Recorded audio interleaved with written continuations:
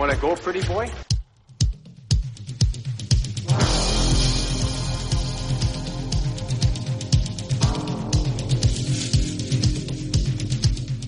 Two minutes by yourself and you feel shame, you know, and then you get free.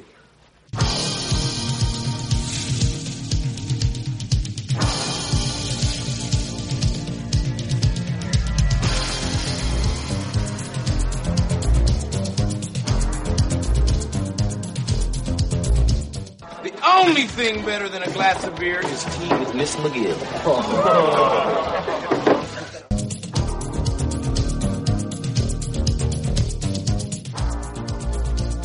And welcome to the Fourth Line Voice Podcast. My name is Darren. Thank you very much for tuning in to episode 12 of the big show, some Enforcer-based podcasting coming at you.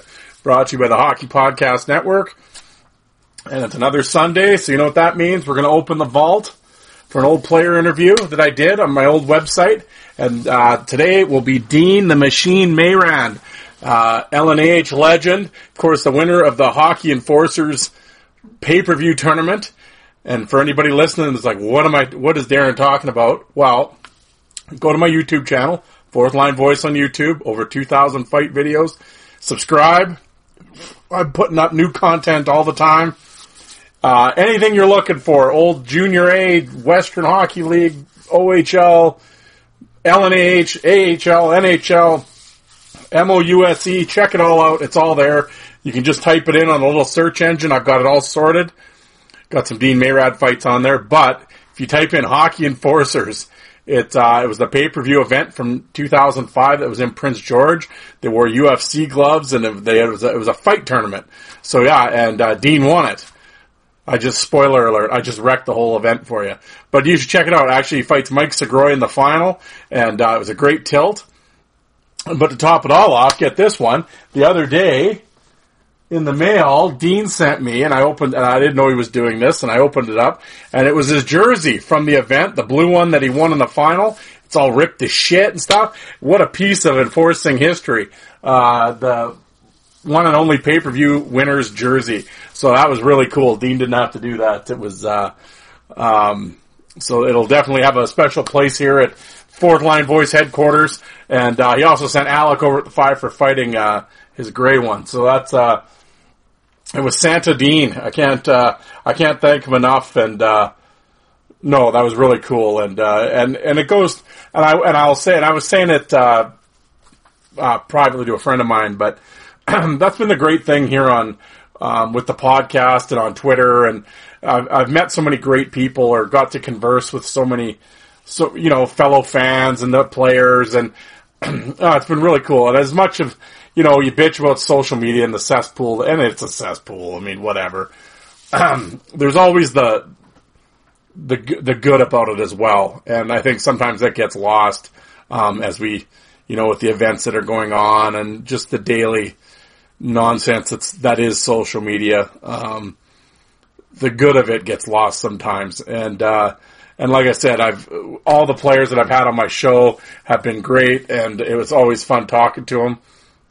And like I said, the fans from Alec and Steve and Chris and Farmer Rob and Nicholas and everybody. I'm gonna call everyone's name because I can't do that, but be here all night. But no, everyone's been great, and and then and I try to help out when I can. I send out fight DVDs all the time, or hockey cards, or whatever. If I find something that I think one of my I hate using the word followers, but you know what I'm saying. A follower would like, I'll send it to them, and I'm a big believer in like the pay it forward kind of thing, and even if it's just something small and what somebody else might think is junk or or whatever. I mean, to someone else it's a big deal, or that's what they collect, or and if I don't know if you can, whatever. I think in this time and.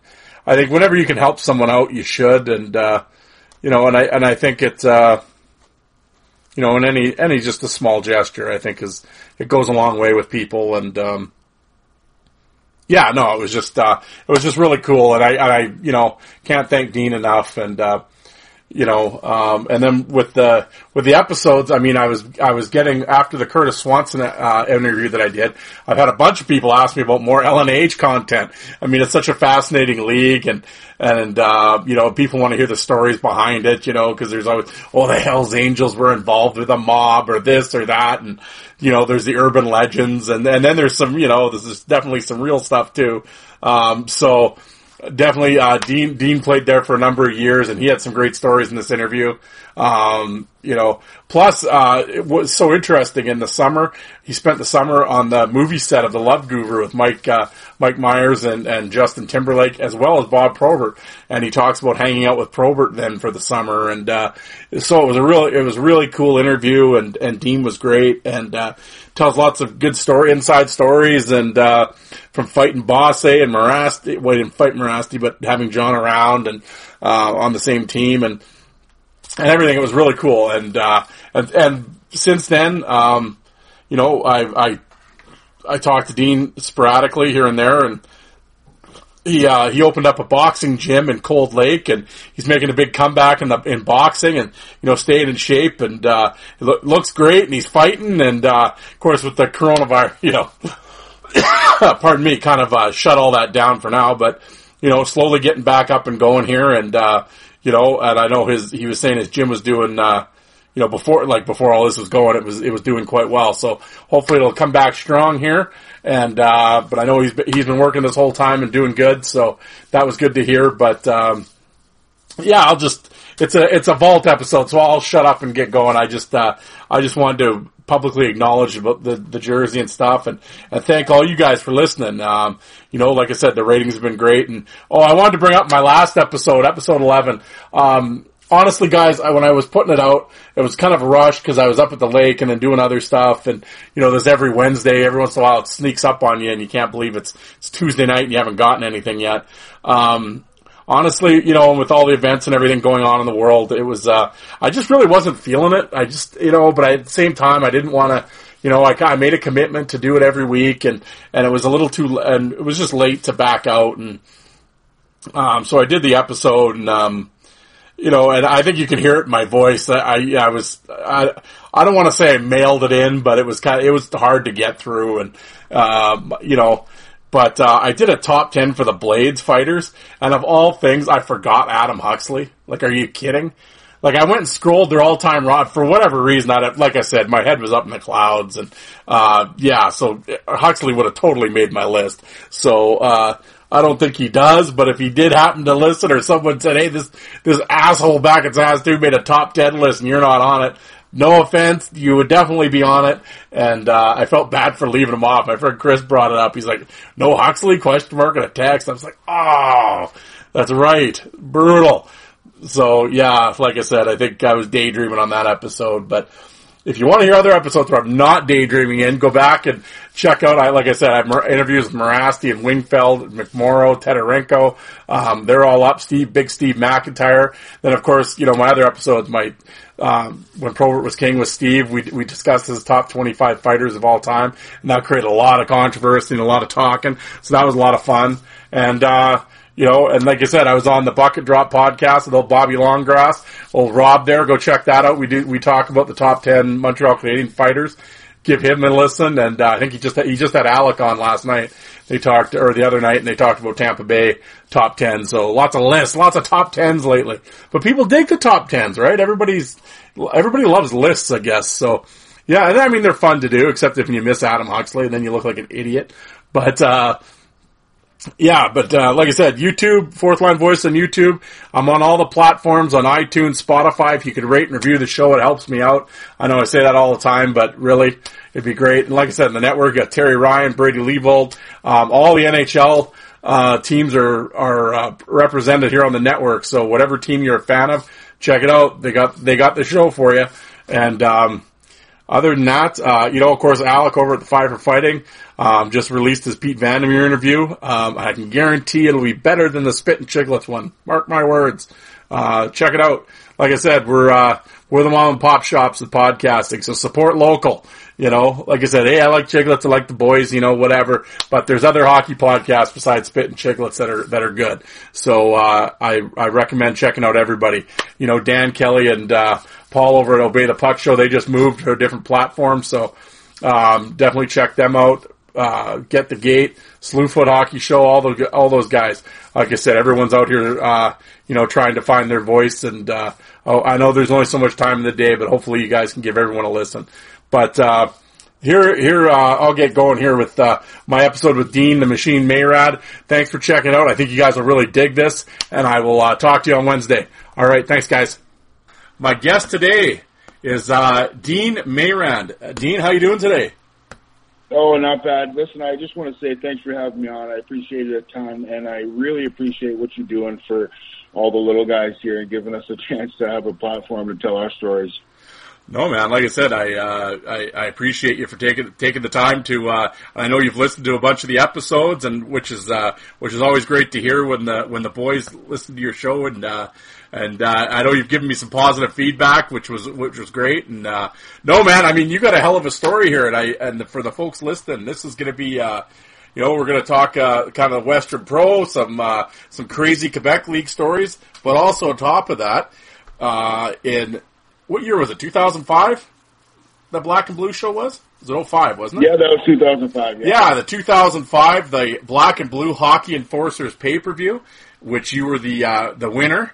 And we'll talk about that. And for anybody wondering what am I talking about, if you go to my YouTube page, I have just type in Hockey Enforcers pay-per-view, and the whole event is on there. And this will be the companion piece. This will be like a DVD commentary. We're going to get Dean's thoughts, and we'll get the inside scoop behind that whole crazy scene, as well as your Hollywood summer, hanging out with Mike Myers and Justin Timberlake. We'll get into all that, but that'll be a tease for the listeners. You gotta stay tuned here.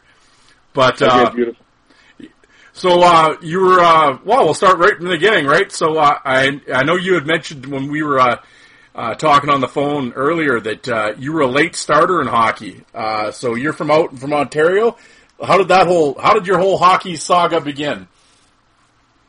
Yeah, from Amherstburg, Ontario, and I always loved the game. I think I played like a half a season when I was 5 or 6 and just didn't love it. And I was from a little bit out of town, and it seemed like all the guys from town, they had their own clique, and obviously I wasn't as skilled as everyone else. So I didn't play again until I was 14, I believe. And I always played on the creek and, played ball hockey and always loved the game. My brother was a really good hockey player. He played from when he was 6.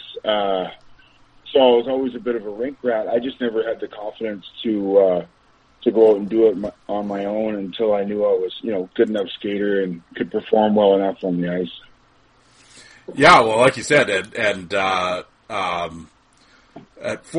so were you into? I know now you're big into the boxing and everything else. Were you a combat sports kid growing up, or did that come later? So I fought in school and stuff like that, but it was more of a situation where it was survival over anything else. It wasn't like I was going out picking fights, but as far as the boxing is concerned, I did box for about 3 months when I was, I think, 11 or 12, and I did well at it, but I was sparring against a kid who was 3 years older than me, and he used to beat the piss out of me, so I didn't really love that too much, so I backed out of it, and it wasn't until I went to Quebec that they were holding those boxing matches in the summertime that I started really digging into the boxing. Okay, yeah, but so when you stepped on the ice in junior C, were you just naturally aggressive to it, or did you you're a big dude, 6'5", and back then it was pretty well, did you kind of get talked into the role, or did you accept it right away, or? No, okay, so I'm not 6'5", by the way, and that's actually a pretty funny story. So I'm 6'2.5". Holy shit! The hockey DB is pumping you up. Holy! Yeah, you're gonna love this. So I forget his name, but when I first signed in Tupelo, the guy who picked me up at the airport, he's like, to add to your intimidation, I'm going to make you 6'5" on the program. But I was never 6'5", and that actually stuck with me for years. And a lot of the teams that I played for, they actually put me at 6'5", and I think even in the hockey enforcers, they had me listed at 6'5", but I wasn't. I'm 6'2.5", like I said. Huh. Well, there you go. There you go. And it's strange because, like, I mean, obviously I've seen tons of video. It's hard to tell on video, actually, but you always look bigger than mostly everybody that you're fighting. So I know you're a pretty jacked up dude, though. I know that for sure. But so maybe that's why you just look bigger than everybody else. But there was a time in the Quebec League I squared off against Jamie Linehouse, who was the captain of Sorel when I was playing for the Mission, and as we squared off, he looks at me and smiles. He says, "You're not 6'5". Like, as we're squaring off, which is hilarious, right? And no, I looked at him and I said, "Nope, buddy, 6'2.5". Yeah, there was a tough group. The Lahonas boys, they're pretty tough bastards. Oh yeah, those boys were tough. Isn't one of them a lawyer? Yeah, Jamie's a lawyer, and one of my best friends still to this day. Yeah, because he was. Yeah, man, he was a bad dude, man. He was technical, and he wasn't afraid to even fight the number ones. And he wasn't necessarily a number one guy, but he was confident enough in his ability technically to face those guys and to, like, weather the storm, tie him up, and then throw when he could. He was a smart fighter, and he broke it down. Absolutely. Well, we're gonna get into him and the rest of the crazies in that league in a bit here, but. So you start off in junior, like I said, so did you kind of gravitate to the role right away, or did someone push you into it? Okay, so yeah, it was just something that was in me from day one. It wasn't, that's something that I was never shy to throw myself into those kind of things, and, big hits, and I always had the balls for it, and we'll get into this more, but I struggled with balance and with things like that to start with, but I always had the balls for it. Yeah.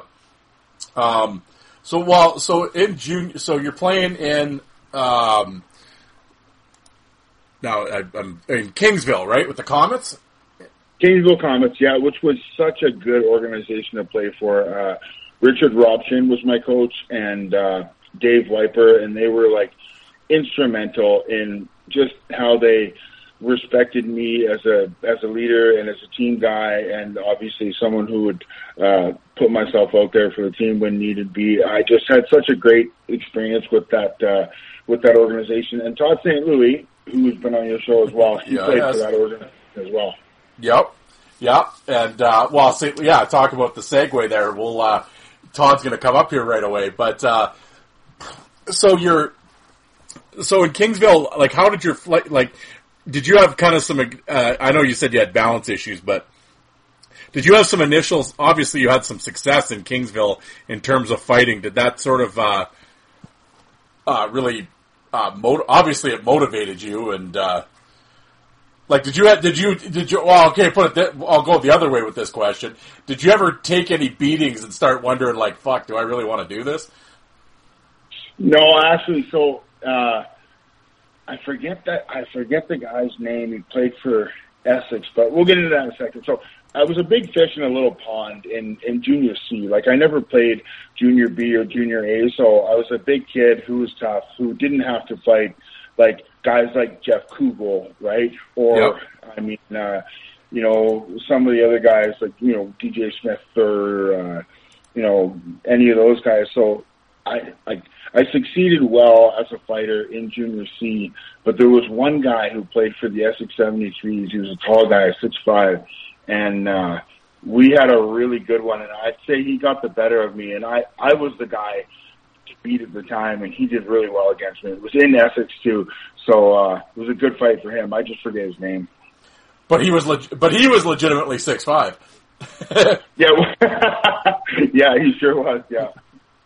Okay, well, so you kind of rolling, and at that point, did you see a future in hockey, or was this sort of? Well, that's where Dave Wiper and Richard Robson come into play. Like, I was working tool and mold at the time, which most guys in Windsor, Ontario, they either bust into the big 3, Ford, GM, or Chryslers, or they get into tool and mold. And Man, I just remember watching these guys punch in every day thinking, oh, do I want to be doing this? Like, just coming in every single day with, no life in them and having to put this kind of time in. And I wanted to see the world and experience something different. And that was my tiny little light at the end of a tunnel. And I needed to take a run at something, and hockey was it.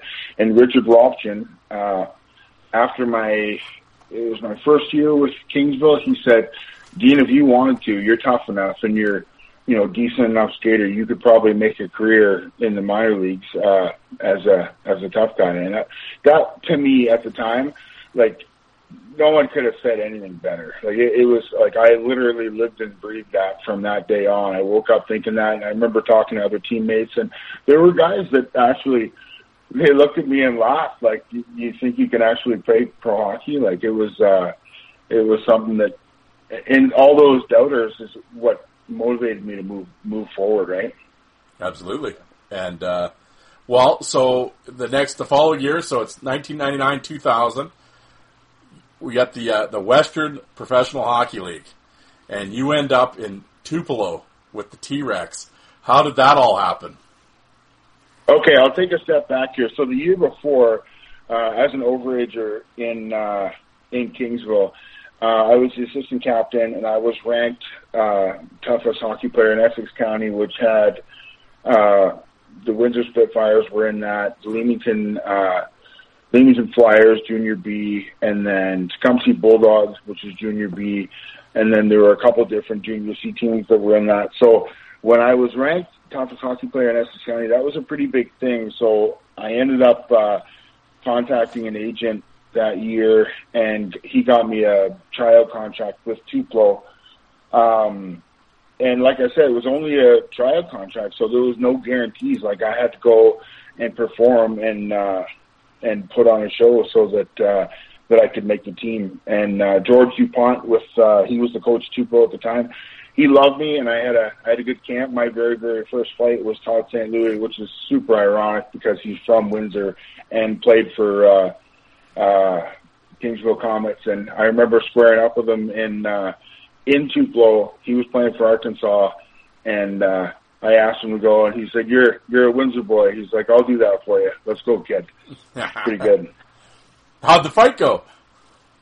I think it was pretty average. I mean, I don't think I got the better of him, and I don't think he got the better of me. And if that's not something I like saying, but obviously some fights you're happier about how you performed than others. But I think it was pretty average. I did good in showing up and performing, but nothing too extravagant. It's not like I dropped him or anything. No, I know Screwy's going to be listening to this, so I just wanted to bust his balls for a second. And he's a beauty. I love that guy. I listened to his podcast with you. He's a true beauty. Oh, he was great. He was, and hopefully I'll get him back in here, and, he has some tales, that's for sure. So here you hop on the plane, you Dean Mayran in Mississippi. What were your impressions of Tupelo? Oh, just saying that brings me back. I was such a small town kid, never been on a plane before, and here I am with a bag of equipment and another hockey bag full of clothes, and landed in Tupelo, Mississippi, and it was what a culture shock. But I loved and embraced every second of it. It was such an incredible experience. Yeah, well, that's just, especially like where you're heading down south there, and now in terms of so you show up, and and the Western Pro League was no joke back then. I mean, there was like tough dudes on every team, and we were talking. I've had guests on before, Chris Waltz and Mazer and them, and it was sort of LNH-ish kind of, but maybe not so much of the sideshow. But I mean, in terms of toughness, oof. And I was just, how was that camp? Pretty tough? No, the camp for me was awesome. Honestly, I forget exactly who I fought, but I had a really, really good camp. And I'll tell you this, though, boy, did I fuck up a lot of drills. I mean, it was my first pro camp experience, right? I'm coming from junior C where, you know, I messed up drills in junior C alone, let alone at a pro level. And I was I was like Rudy Rudiger, and like as soon as I'd mess up a drill, like I'd skate right back to the line and say, let me do it again, coach, let me do it again. And it just, everyone would just shake their head. But, yeah, it took a while before I kind of understood the flow and how to be functional with the drills. But, yeah, it was a super, super tough league at the time. And, like I said, it was never a question of balls. It was just, I hadn't come into my own as, with a style yet. And we'll get into that later, but it wasn't until my second year at Quebec where I really started digging in and breaking everything down and coming up with a style that I was really comfortable with. Yeah, well, it's like the growing pains, right? I mean, every fighter goes through it. I mean, all the guys I've talked to on here, it's like, you know, people just didn't, you know, people weren't Bob Probert right off the go, right? I mean, you know, you know, in your case being such a late starter, I mean, at that point, what's the old saying, kind of a puppy with big paws, right? You're kind of just growing into it and, kind of, because this is... Yeah, Kopech, I believe, he said it best. He said, you know, the more you do it, the better you get at it. The more comfortable you are in the pocket, what's coming at you, how are you going to handle that, and then reading what's coming at you once you've latched on, and then balance too. Like I've said to you in our conversations, like I struggled with balance to start with, and I think what was happening was I was trying to be too upright, so my legs were too close together, and I would often spill too easily. And it wasn't until like I said, second year in Quebec where I spread my legs out a little bit, leaned forward, and got more comfortable with my posture than my balance. Yeah, and I remember talking to a few people. I talked to my brother about this, and he even said the first couple times, and we all go through it, but the first couple times it's more like I don't want to say a blackout, but you're kind of just all freak spazzing and whatever. But he said after you did it more, he noticed, yeah, things slow down. You start to think about what you're going to do. You know what I mean? You just kind of roll with punches and stuff like that. That's what he was saying anyway. Yeah, the entrance, like the entrance is huge. Like if you can enter in an offensive mode, grab and throw.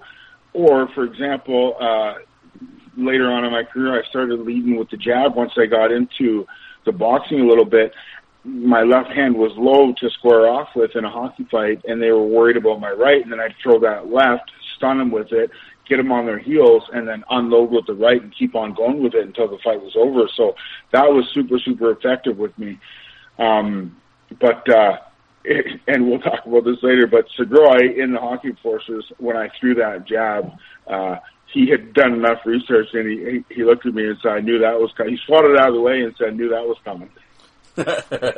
Yeah, well, yeah, there you go. Yeah, so we'll get into that. But I was just sort of looking at the Tupelo at that team. I noticed one of the guys on the team was he there when you were there, was Kevin Evans. Kevin Evans, he must have been... He only played 25 games, so he might have been there after you left. Yeah, and like that season, like I had said, it was pretty weird how it all happened. I was picked up on a trade to Waco, and George Dupont left me unprotected in a trade because he just didn't think anyone would pick me because no one knew who I was. But then this coach from... Kingston, Ontario, Kevin Abrams, he knew who I was and traded for me. So I ended up going to Waco, and I love Kevin Abrams, and I love George Dupont too, both of them as coach. And Waco folded in a dispersal draft, and Tupelo picked me back up. And then I think it wasn't even a month later, and Kevin Abrams ended up getting a job with Amarillo and traded back for me just before the trade deadline. So I finished the season in Amarillo that year. Well, how did you? Well, so we'll just go. How was just kind of go through the different towns because I know we got a bunch of cats down south listening. What was your how did you enjoy Waco?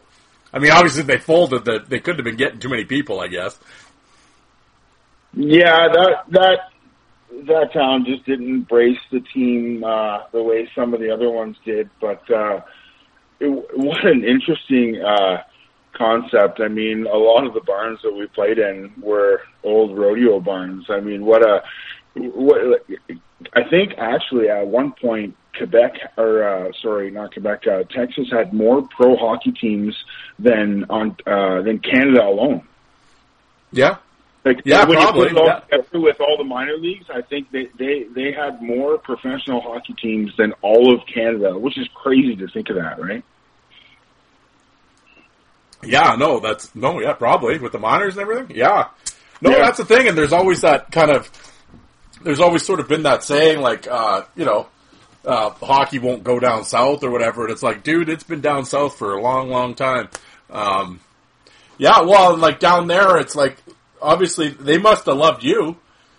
Here comes, I mean, yeah, they love the fighters. So fortunate. Yeah, in my career, everywhere I went, I was really lucky. The fans embraced me as a person and as a player, and I, for some reason, always ended up being a fan favorite, and I'm super grateful for that. Well, and like you said, so you end up after bouncing around, suitcasing it up, you end up in Amarillo. There's some interesting cats on Amarillo with you. I mean, you got an old Western League, a Saskatchewan boy, Josh Dobbins on that team. Corey Eisen's on that team. Yeah, Corey Eisen, tough as nails. Dobbin, I never played with him. He wasn't on the team when I was there. He went to another team shortly before I did. I know I did fight him. I just don't remember what team I was playing for when I did fight him. Well, I know you fought him in the Quebec League a couple times. I know he went to Alexandria. He was with the Okay. Yeah. And, well, I'm just kind of looking at your fight card here, and I mean, it's certainly not, anywhere near complete. But one of the names on here is an interesting character, a minor league legend. Do you remember your fight with the meat grinder, Marty Melnichuk? Oh, absolutely. Like, man, talk about an intimidating guy. Like, he had, so a lot like Screwy St. Louis had said, there was game notes that you'd get before every single game, and it would list all the other team's stats. And I mean, as a rookie tough guy, especially coming from junior C, not even having the pedigree resume of playing junior A or anything like that.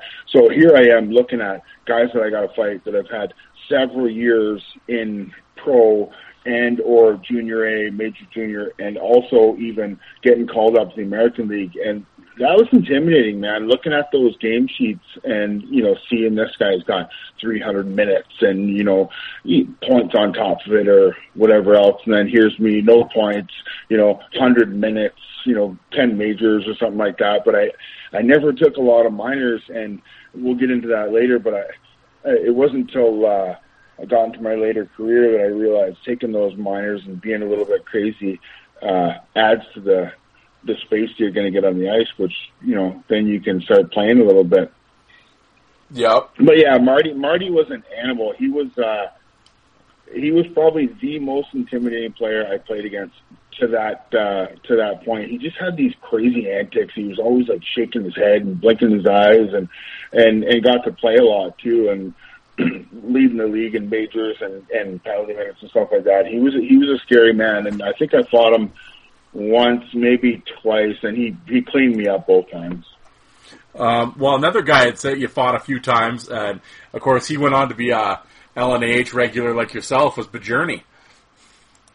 Oh yeah, Bajorny actually, he's one of my best friends, and there was four of us that all kind of ended up finding our way to each other. Jamie Linehouse, Brian Rasmussen, and Mike Bajorny. And in Quebec, we all played for different teams, but we were thick as thieves off the ice, and it was just one of those things that we were all kind of cut from the same cloth, and we got along and always hung out outside of hockey. And if we had to fight each other, then we had to fight each other. It was what it was.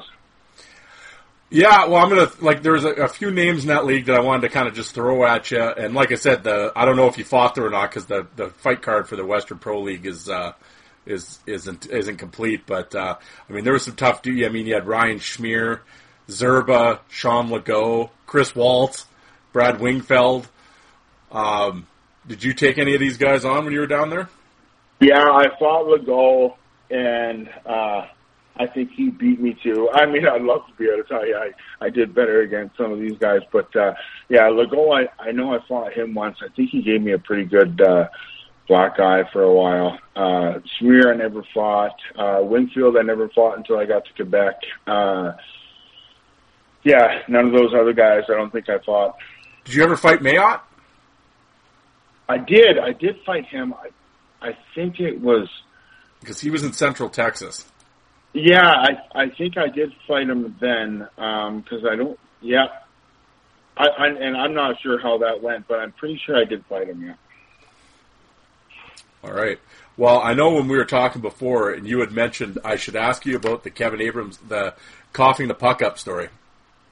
Oh, man, that's too good. I don't know if you know Kevin Abrams or not, but he's a funny guy. Looks like Krusty the Clown, kind of short and round. And he was just a super, super funny coach. And he let me play a bunch, and I appreciate that so much. But we were in New Mexico, and I don't know if we were up or they were up, but it was a significant lead one way or another, so he was giving me some ice time.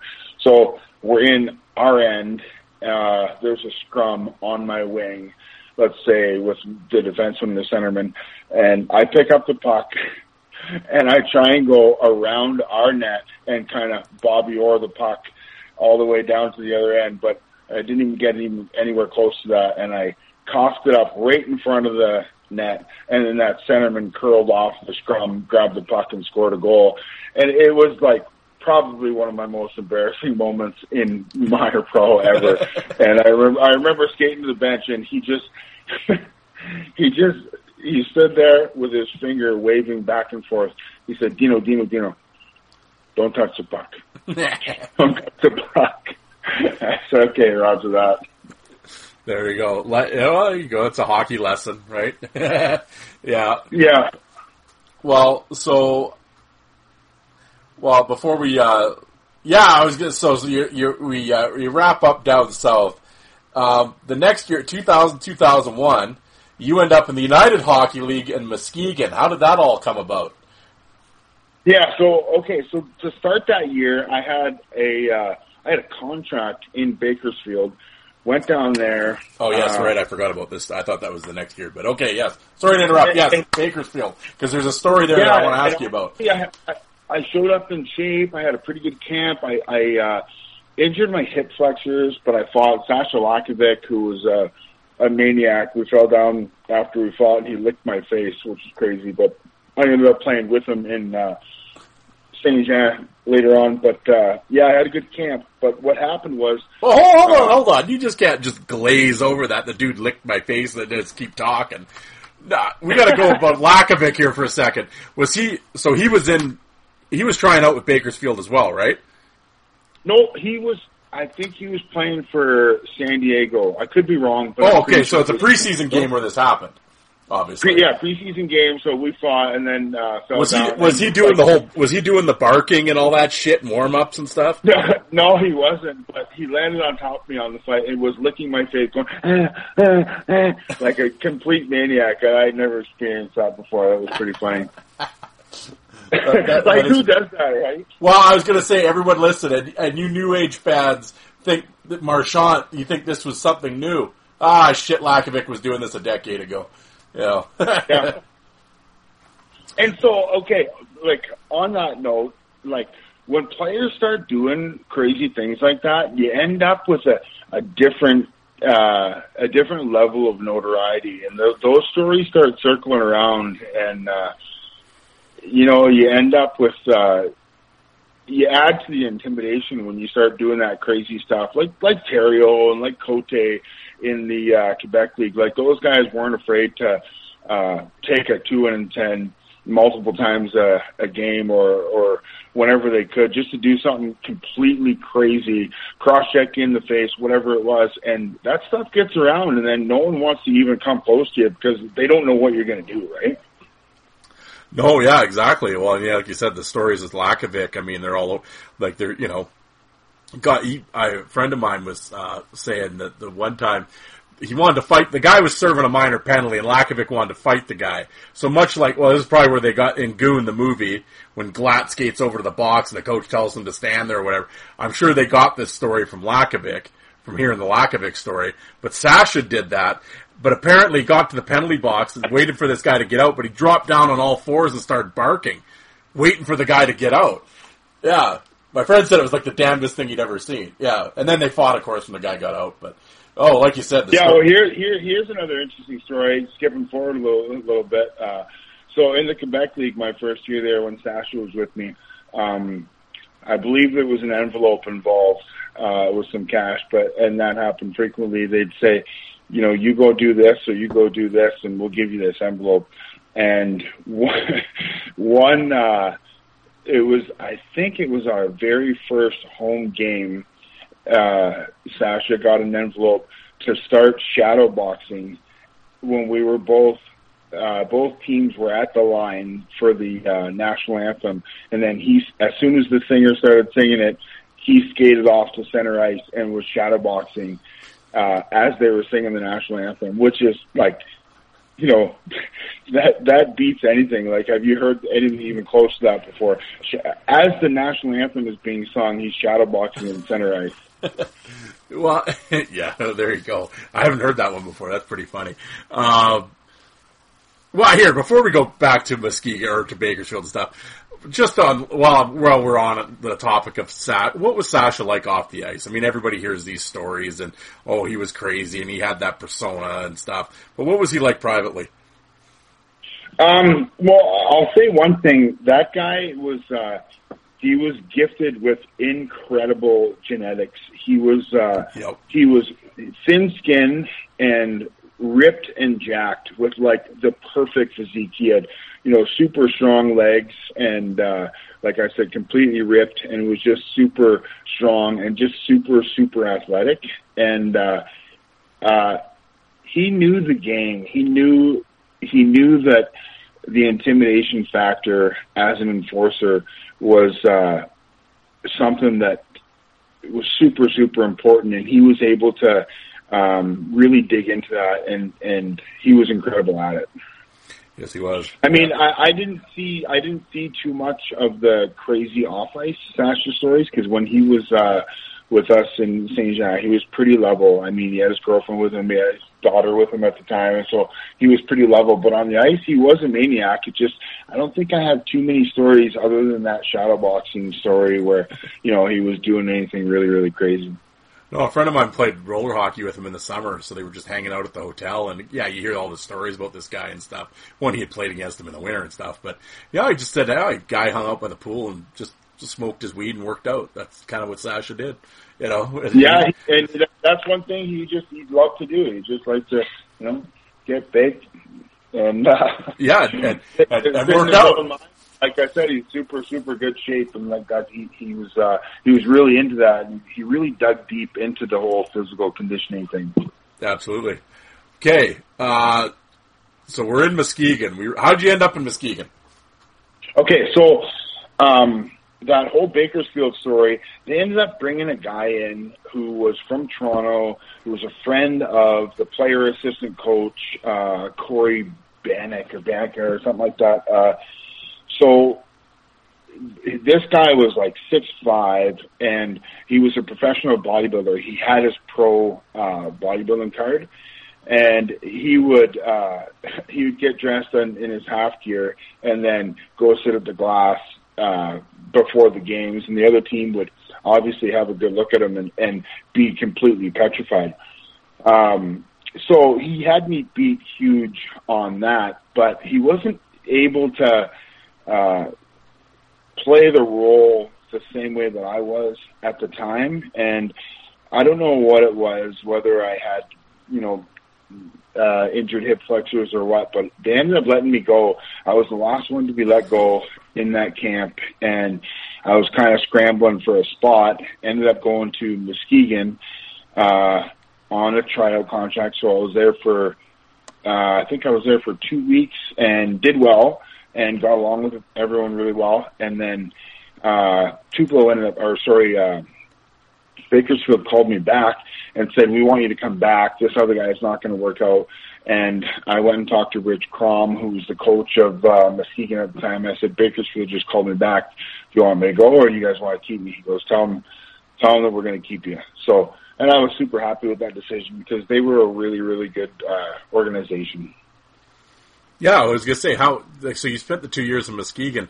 How did you enjoy Muskegon?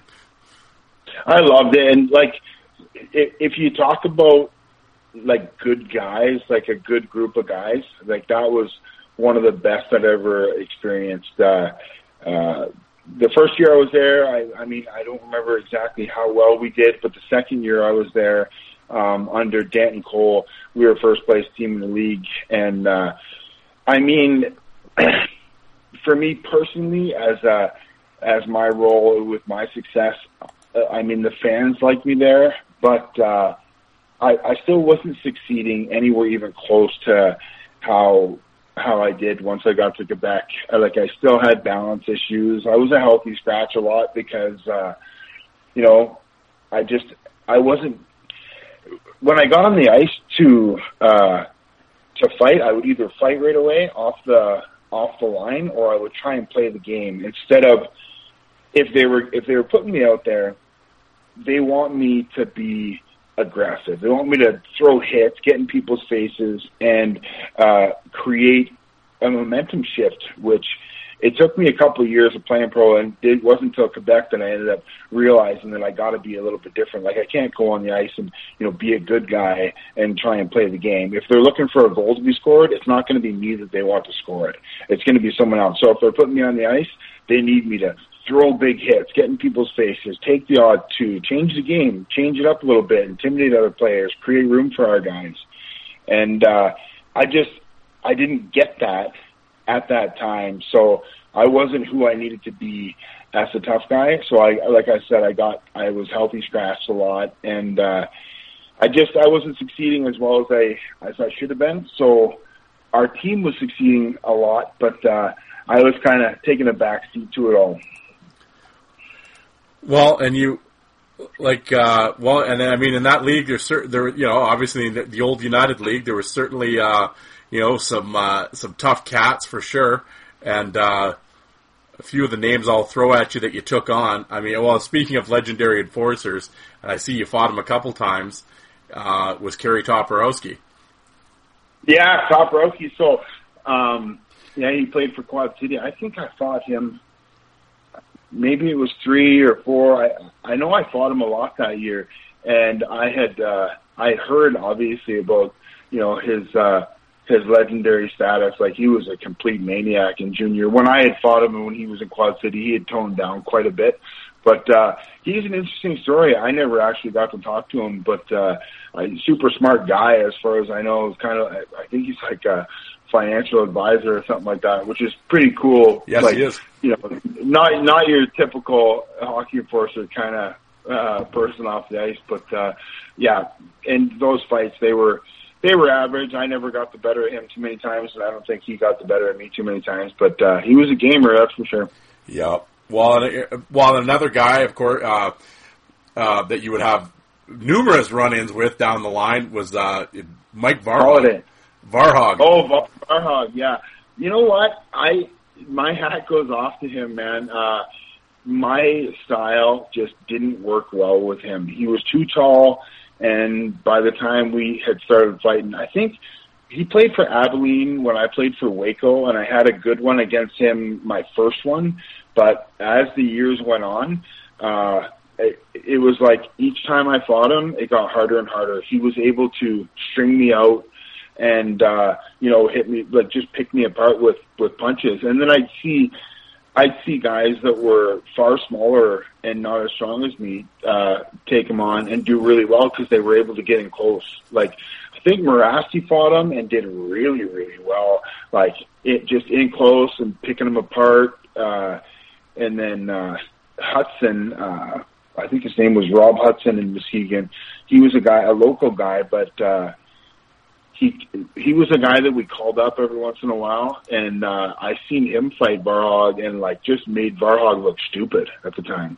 And he's a small guy. Yeah, it's I struggled with him because he was able to string me out with such big reach and then just kind of pick me apart. Where thinking back, I would have done better if I would have got in tight and fought the in tight fight. Well, it's funny even in hockey, but I mean they say it in boxing or in UFC or whatever, but styles make fights, right? And it's just sometimes the it doesn't work. It might have success against one guy, and it just doesn't work against someone else, and and then from one night to another. Yeah, absolutely. Mean, if you look at down the road, we'll talk about this. Like the boss say, like the first time we fought, he connected with me right on the button and dropped me in Sorel, and then 2 weeks later, I had probably one of my most one-sided victories ever against him in Verdun. I mean, that's 2 weeks apart, and that's the same guy, right? Yeah. Well, yeah, and then especially in hockey, right? I mean, it's so much like balance. I mean, you're on ice on blades, right? So I mean, balance and all that, and then catch you at the end of a shift, or I mean, there's so many variables that I think a lot of times fans don't take into consideration, right? Or they don't think about. They just see the two guys fighting. There's a lot more that goes into it than that, but. And you're so right, and that's something that's worth kind of breaking down. I mean, from anything like as simple as like, did you sleep that day, or what you ate, or where you are mentally. Like, I know that was a huge thing for me. Like, if I was ready mentally, there wasn't too many guys that could beat me. But if I, let's say maybe didn't want to do it that night, it was a different story. It was easy to beat. Yeah, that's it's the mental, absolutely. But just kind of going through. Well, here's a name. Here's another guy. Definitely especially out in the West Coast League in San Diego. But he ended up there. It was Chad Wagner. I see you fought him a few times. Yeah, Wagner. I never got to speak with him all that much, but I did fight him. Who was he playing for? Asheville. That's right. Yeah, he was a guy who nothing but respect for him. He had played many years all over the place. I think he played in the American League a little bit. He played in the IHL in Las Vegas for the Thunder for sure. Okay, yeah, and he was one of those tough guys that as a rookie, as a young guy, I looked up to as far as he was functional on the ice. I mean, I watched him practice, watched him on the ice. He got to play, and he was effective at his role, and a good guy. Yeah, he's a big dude too. Well, here's a name. I know I've seen not knocking you. It just wasn't much of a fight, but it must have been a thrill because I know you were a hockey fight fan to square off with Darren Kimball. That had to be a little surreal because I'm sure you probably saw him on a fight tape or two. Yeah. Oh, yeah. I don't know if did I square off against him because I thought it was like a kind of a scrum in the corner. Yeah, well, you know what I mean, though. But just to be in something, I was just using it as a phrase, but it was just, but just to kind of get involved with Darren Kimball, Yeah, he was, and like Screwy had said in that podcast, like he was a good player, man. He played all the time when we played. It was like I think it was Missouri, the River Otters. Yeah, and he was a good player and huge, and like knew how to use the body well. And I'm not even sure how we ended up fighting, and I don't even know how that turned out. But I mean, obviously, the name Darren Kimball carries a lot of weight, and however that ended up, I was happy I ended up without anything on my face. Yeah, well, I want to throw this name. I'll let you talk about it, but I heard a couple stories from him. But he went on to the Quebec League, too. I noticed you fought him in Kalamazoo a couple times. Was Benoit Bousselet. Yeah, actually. Okay, so Benoit Bousselet, I ended up fighting him quite a bit when we were in Quebec. But I think he was the very first guy to buckle me in pro hockey, and I'm pretty sure it was actually in Muskegon when he did it. And then I had a really, really good second fight with him like a redemption fight. But then, we played against each other in Quebec, and he's a super, super nice guy. But he buckled me pretty good, and that was a big eye opener for me. Like right in my home barn, buckled me. That was embarrassing. Now, in terms of when something like that happens, are you gun shy? Were you gun shy getting back into it, or did you want to like get right back on the horse, or like mentally, how did that affect you? I was 100% couldn't wait to have redemption. Couldn't, because in a situation like that, let's say someone gets the better of you, and you let that fear sink in. That's not going away. You can't let that happen. You got to be a survivor. You have to go above and beyond, and you got to reach for anything that's gonna get you where you need to be to make that change next time you do it. Yeah, absolutely. Well, before we leave, here's a guy obviously with the Enforcer pay-per-view and everything else. You had history with Segroy because you fought him twice in the United League as well. Yeah. He's a big dude too. And what were your impressions fighting him? Yeah, so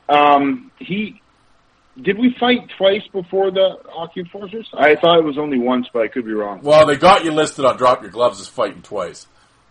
Okay, well, I'm pretty sure. Once in Rockford and once in Muskegon. Beating him, and I remember the first time at least he put a pretty good working on me. So he was one of those guys for sure. Come Hockey Enforcers that I was worried about. Yeah, I'm gonna working on getting him on the show. It's gonna be we're gonna have the tale. It'll be interesting because we'll have the story from both sides. I'm hoping. Yeah, anyway. just so you know, like I've got a lot of respect for him as a person because he's a boxing coach and an MMA coach, and I know he also coaches kids in his garage, like just doing little stick handling stuff, and that's something that I'm merging into myself right now. And he's doing a really, really good job at being a mentor to young kids and using his mindset and just positive beliefs and motivation to get these guys going. And he's doing a really good job of that. Oh, absolutely. And, we're definitely, I'm looking forward to having him on, and I'm sure he's got some stories because that dude went everywhere. But a couple names I want to talk to you about in Muskegon before we head to the Quebec League were teammates, and a legendary tough guy, Bruce Ramsey.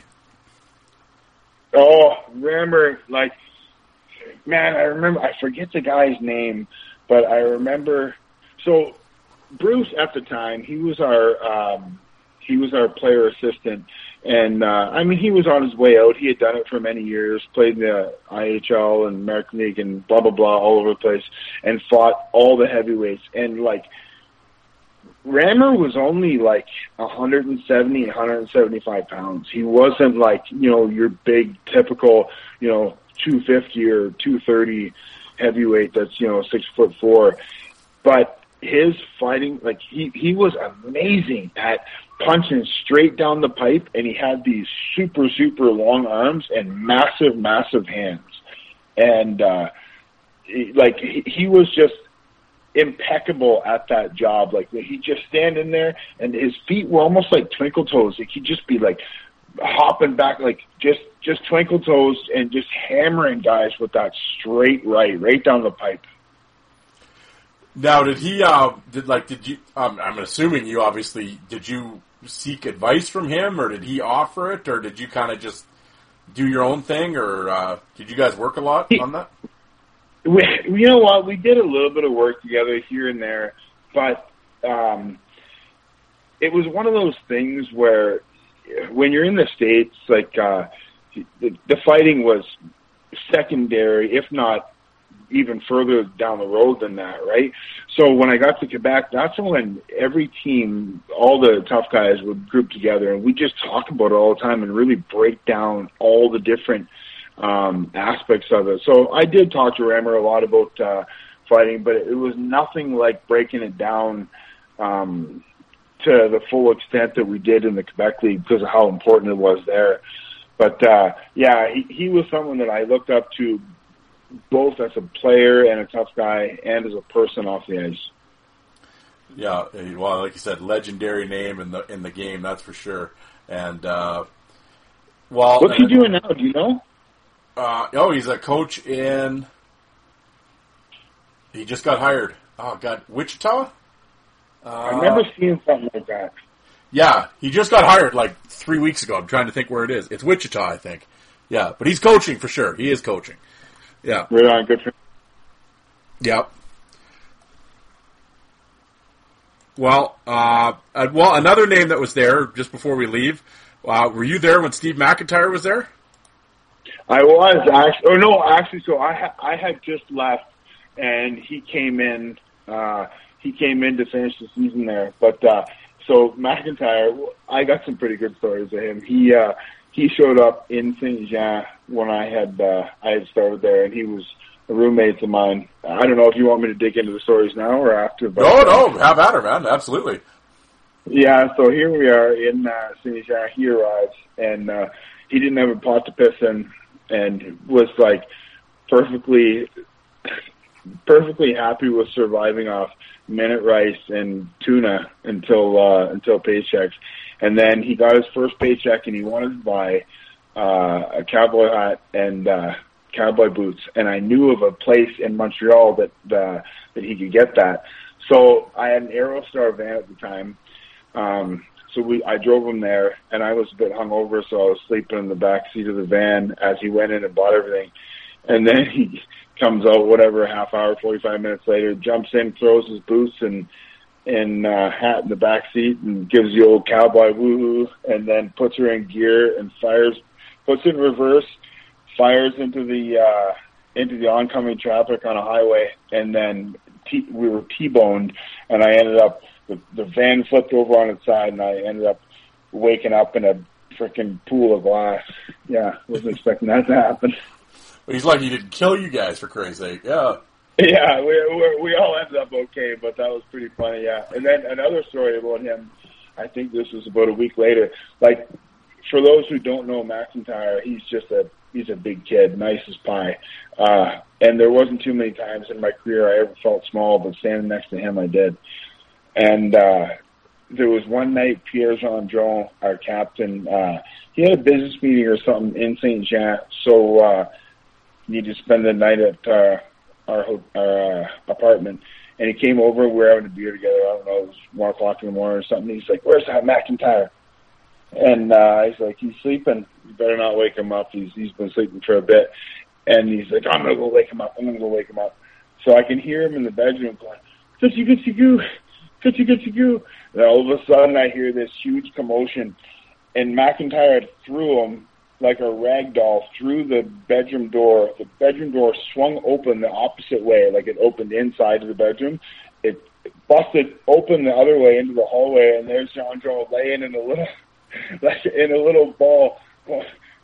What the fuck just happened? Well, there you go. And McIntyre rolled out in the hallway and just kind of looked at him and grunted and went back to bed.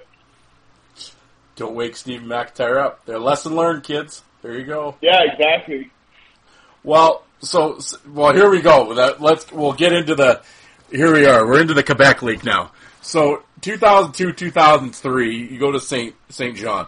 How did this whole ordeal happen? How did you end up in Quebec? Had you heard about the league and all that sort of thing? How did you end up there? Okay, so this is where there's so much to say here. That the LNAH, it was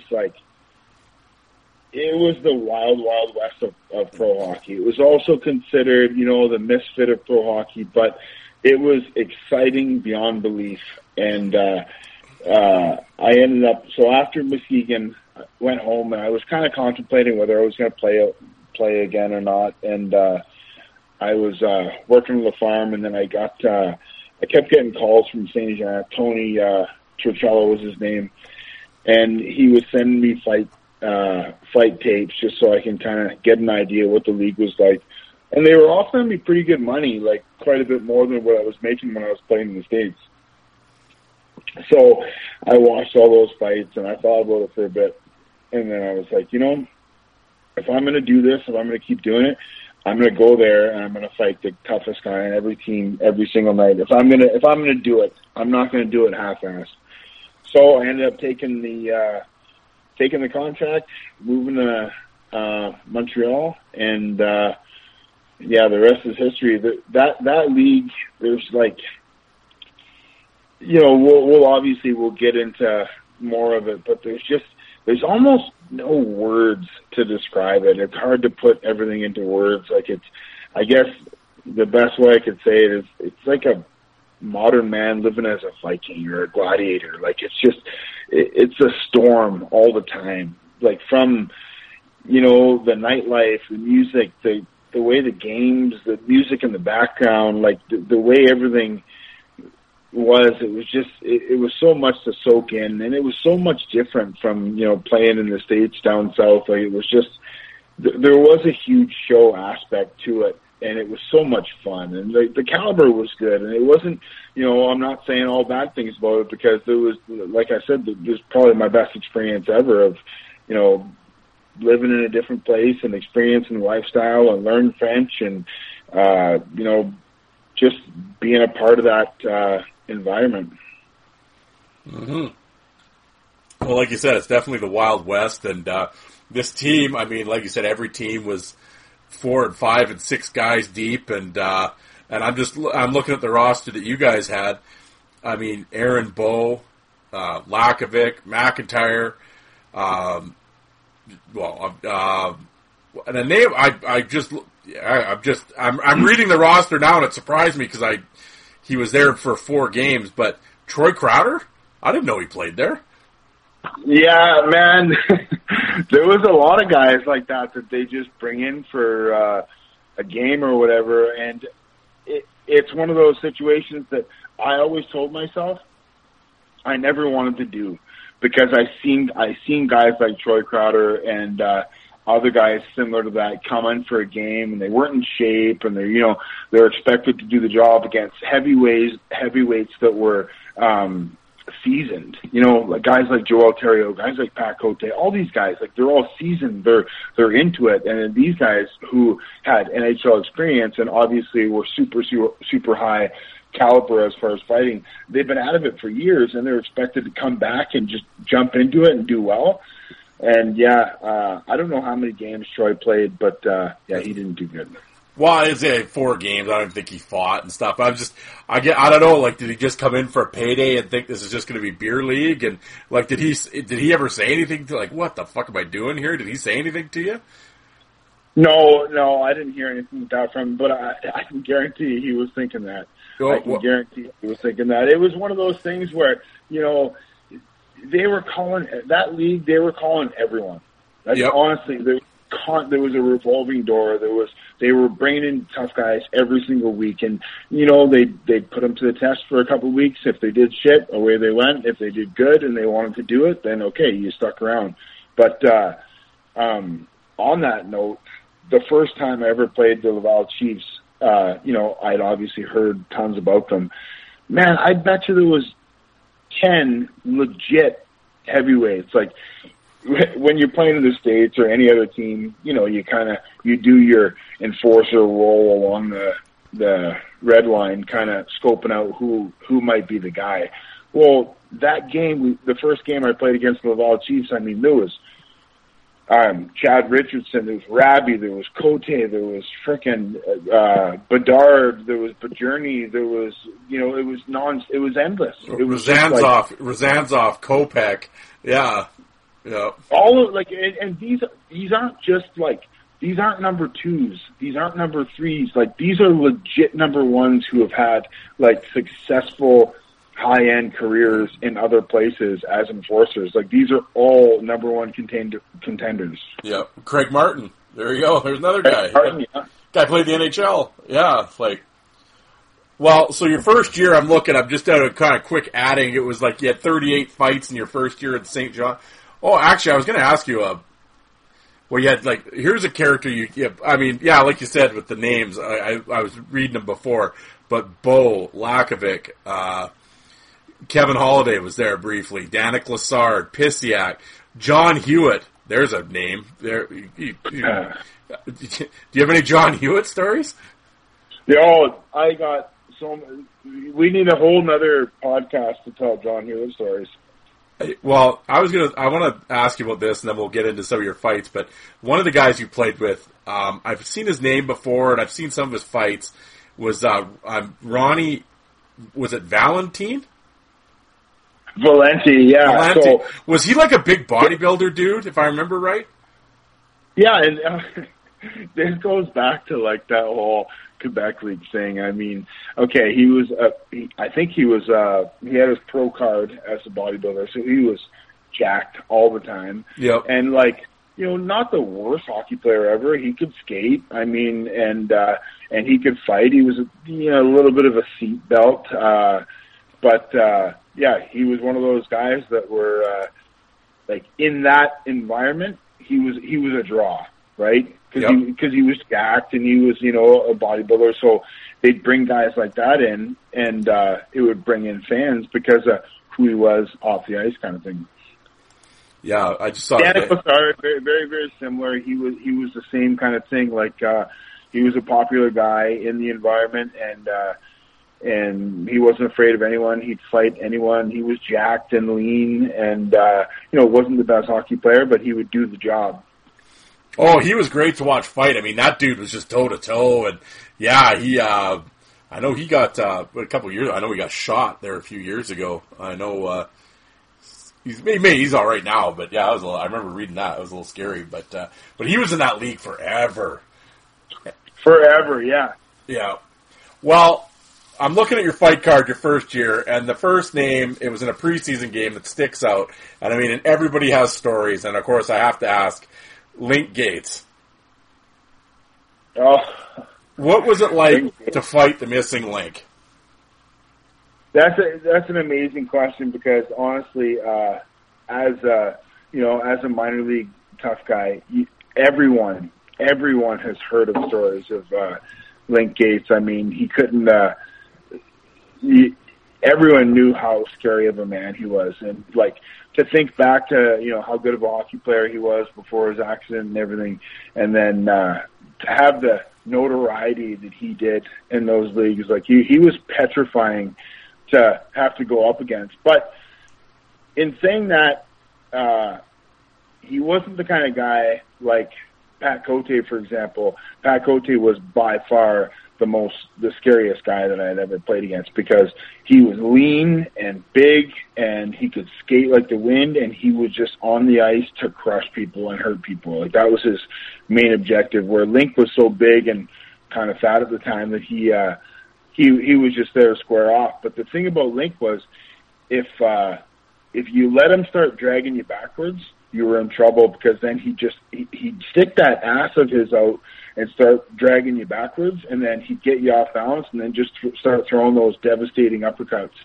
And I think the first time I did fight him, he did that to me, and then from then on, I just made sure whenever I did fight him, I tried to push him back as much as possible, which helped me big time. But I think I had some good ones against him, but he never really was able to really put a true beating on me, which was good because he's one hell of a tough guy. Oh yeah, I remember my friend was talking to Cote about it, and Cote was saying the same thing. He was like, even Patrick Cote even said, he goes, I've never seen anything like Link Gates, and this is like after he fought in the NHL and everything. He goes, I hit that guy as hard as I could hit a human, and I don't even think he blinked his eyes. He just sort of just took it and just all right, and just grunted and kept going. Like Cote couldn't believe it. He was just like, holy shit, like this guy's a machine. Man, that is such a true statement. And like you talk about like, phenoms of the human existence, like Link's one of them. He really is. Like his face is like, it's just like it's massive and it's like leather skin, and he's just as tough can be. Like it's just like you can hit him as hard as you want. I don't know if it's going to hurt him. Like I think that guy's been hit in the face with 2x4s. Like he's someone you should try and get on the podcast because he'd have stories for days. Oh yeah, for sure. Oh yeah, absolutely he would. Well, speaking of on that, so not too long ago, 2 years ago, 3 years ago, in Cold Lake, I live in Cold Lake now, and me and a buddy of mine, Brandon, we went to go drop his boat in the water in Cold Lake, and there was Link standing at the end of the boat launch one day, and I hadn't seen him or heard of him in years, and I was like, Link Gates, I can't even believe you're still alive. And we had a little bullshit, but yeah, it was funny running into him. I think he was working for some pipeline company around the area, but yeah, neat to see him. Well, yeah, he's in Edmonton now. He lives in Edmonton now, but well, that's a whole other story we'll talk about later. Yeah, he's still getting in trouble, but another name I wanted to bring up, and I mean, when you talk about the Quebec League, and I mean, this guy, I don't know how many fights he probably ended up having, 800 million fights, but was Jacques Dubé. And I know you had a few run-ins with Jacques. Oh, and you know what? Like, I got nothing but respect for that guy because I fought him 6 times in the boxing ring. We're 3-3, and I fought him several times on the ice, and he couldn't skate. He couldn't play the game. He was, kind of a local celebrity kind of dude, but he would fight everybody. And like I was telling you, in my earlier career, I struggled with balance. Well, this guy couldn't even skate, and he was still able to, hold his own with balance. Like, and him and Morasti had some beauties as well. Oh yeah. He was able to do it at a high level with guys that could skate. And I got nothing but respect for him. No, absolutely. Yeah, like, wasn't he like a bouncer or something? And then they were just like, hey, we need someone to fight. You want to come fight? Like, I heard that's what it was. Like, he never even played hockey, I don't think. It was just like some tough bouncer local guy that they just put skates on in a jersey. Yeah, and so, okay, and that's the truth. That's what I heard as well. And that's the one thing about the Quebec League that it doesn't get the respect from a lot of, like, true hockey enthusiasts because you got guys like that, right? But if you can, the league, the way it was, all the enforcers would go out there and do their job, and there might be 5 fights to start the game, but then once the penalty box is full, boom, light switch goes on, and then it'd be like all skill playing for the next 10 minutes until something would happen one way or another. Let's say someone took a run at one of our guys or likewise, or on the other side, and then all of a sudden they'd throw a tough guy out there, and then things would kind of heat up again. There'd be a couple more fights, penalty boxes would fill, and then they'd go out and play hockey again. So it was part of the whole, the way that league kind of ran. Like they had these guys that were, notorious for one thing or another, but then the hockey was still really, really good, right? Absolutely. Yeah, well, and that's the thing, right? It doesn't get the respect. And I mean, it's people are never going to look past the fighting or whatever, but yeah, no, when it came down to time to play, there was lots of talent in that league. And especially later on, when we were talking 05, 06, 07, 08, blah, blah, blah, when the money really started flying, there was some real good dudes in that league. I mean, you had Eric Fischio in net, for God's sake. He wasn't that far removed from an NHL contract. There was good players in that league, for sure. Oh, yeah, big time. And a big draw for them, like a lot of the Quebec guys, especially those who didn't speak that good English, for them to go to the East Coast League or, Western Professional League or whatever, and then go into an environment where, the language barrier was an issue, that wasn't fun for a lot of those guys. And being able to play at home and still carry on whatever career they had, and then make a couple, let's say, certain guys would make $1,000 a week, certain guys would make $500 a week, certain guys would make $2,000 a week. To have a normal career, be at home with their families every night, and then play 2 games and practice once on the, that was perfect for them. No, absolutely. Well, and that was the one thing that, us fight nerds, they always like to throw around. And of course, the urban legends of the Quebec League, it was Hell's Angels money, it was Bob money, it was blah, blah, blah, all that stuff. But, and I know the money was big and cash and, I'm not going to ask you, we're not going to get into your tax returns or anything, but what was the, we don't have to say names or anything, but what was the biggest dollar figure you heard that an enforcer was making in that league?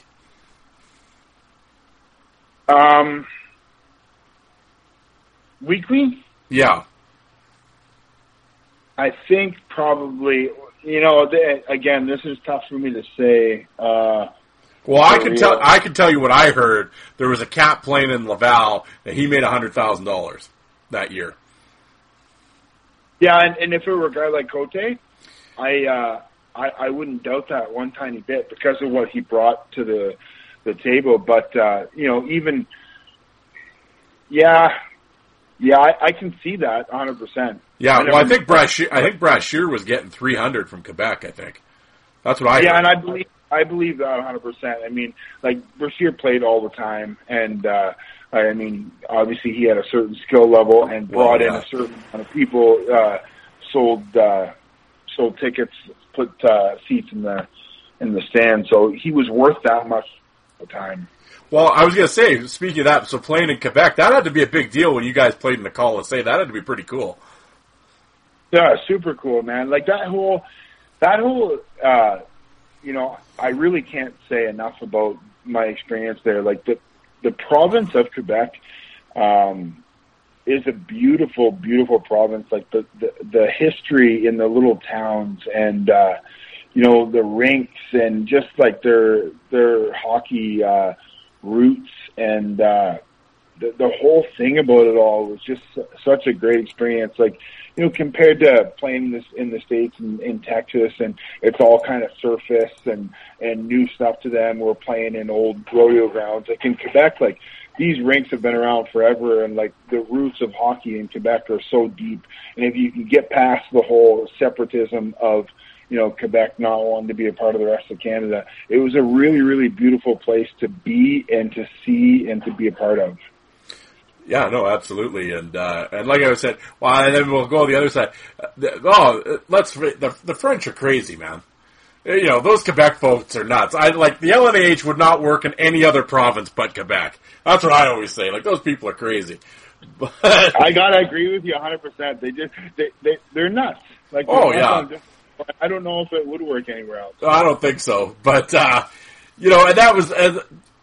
I always laugh. I always say that on Twitter, like nowadays, when these new age hockey fans get outraged over something that happened in the NHL, I just sit here and chuckle to myself because having watched and grew up in the minor league stuff and watched junior and the LNAH, it's like, oh yeah, whatever. That was they would have nightmares if they ever saw LNAH game tapes. But Darren, did you ever get to go and see any games when you were? It was one of my big regrets. My friend was coaching Laval, and at the time I was laid off, and I kept, next year, and of course things change in life and everything. I got all the game tapes. I've seen games and stuff, but I never got to experience live, and it's one of my biggest regrets. Yeah, you appreciating as much stuff as you do with the whole enforcement and stuff, you would have loved it just to see it all firsthand. Oh yeah, and like I said, I would talk to him, and he would just tell stories for hours, and you'd get the Swanson stories and Cote and all them, and it was just, and I was getting lots of fight tapes because that was that league was cruising, and it was just kind of in the infancy of YouTube and on the fight message boards, and like the Quebec League, everybody was talking about it, and like you said, every night there was going to be 5 or 6 fights, and it wasn't just Joe Blow versus Joe Schmo. These were you guys were names, man. Like there was minor league dudes and NHL guys, and it was like Craig Brunel and Cote and Theroux and Bajorny and yourself and Dodie Wood and Mark Major and Varhog. It was like the names of names, and every team had guys, and it was just like, for a fight fan, that league was like fantasy camp. Yeah.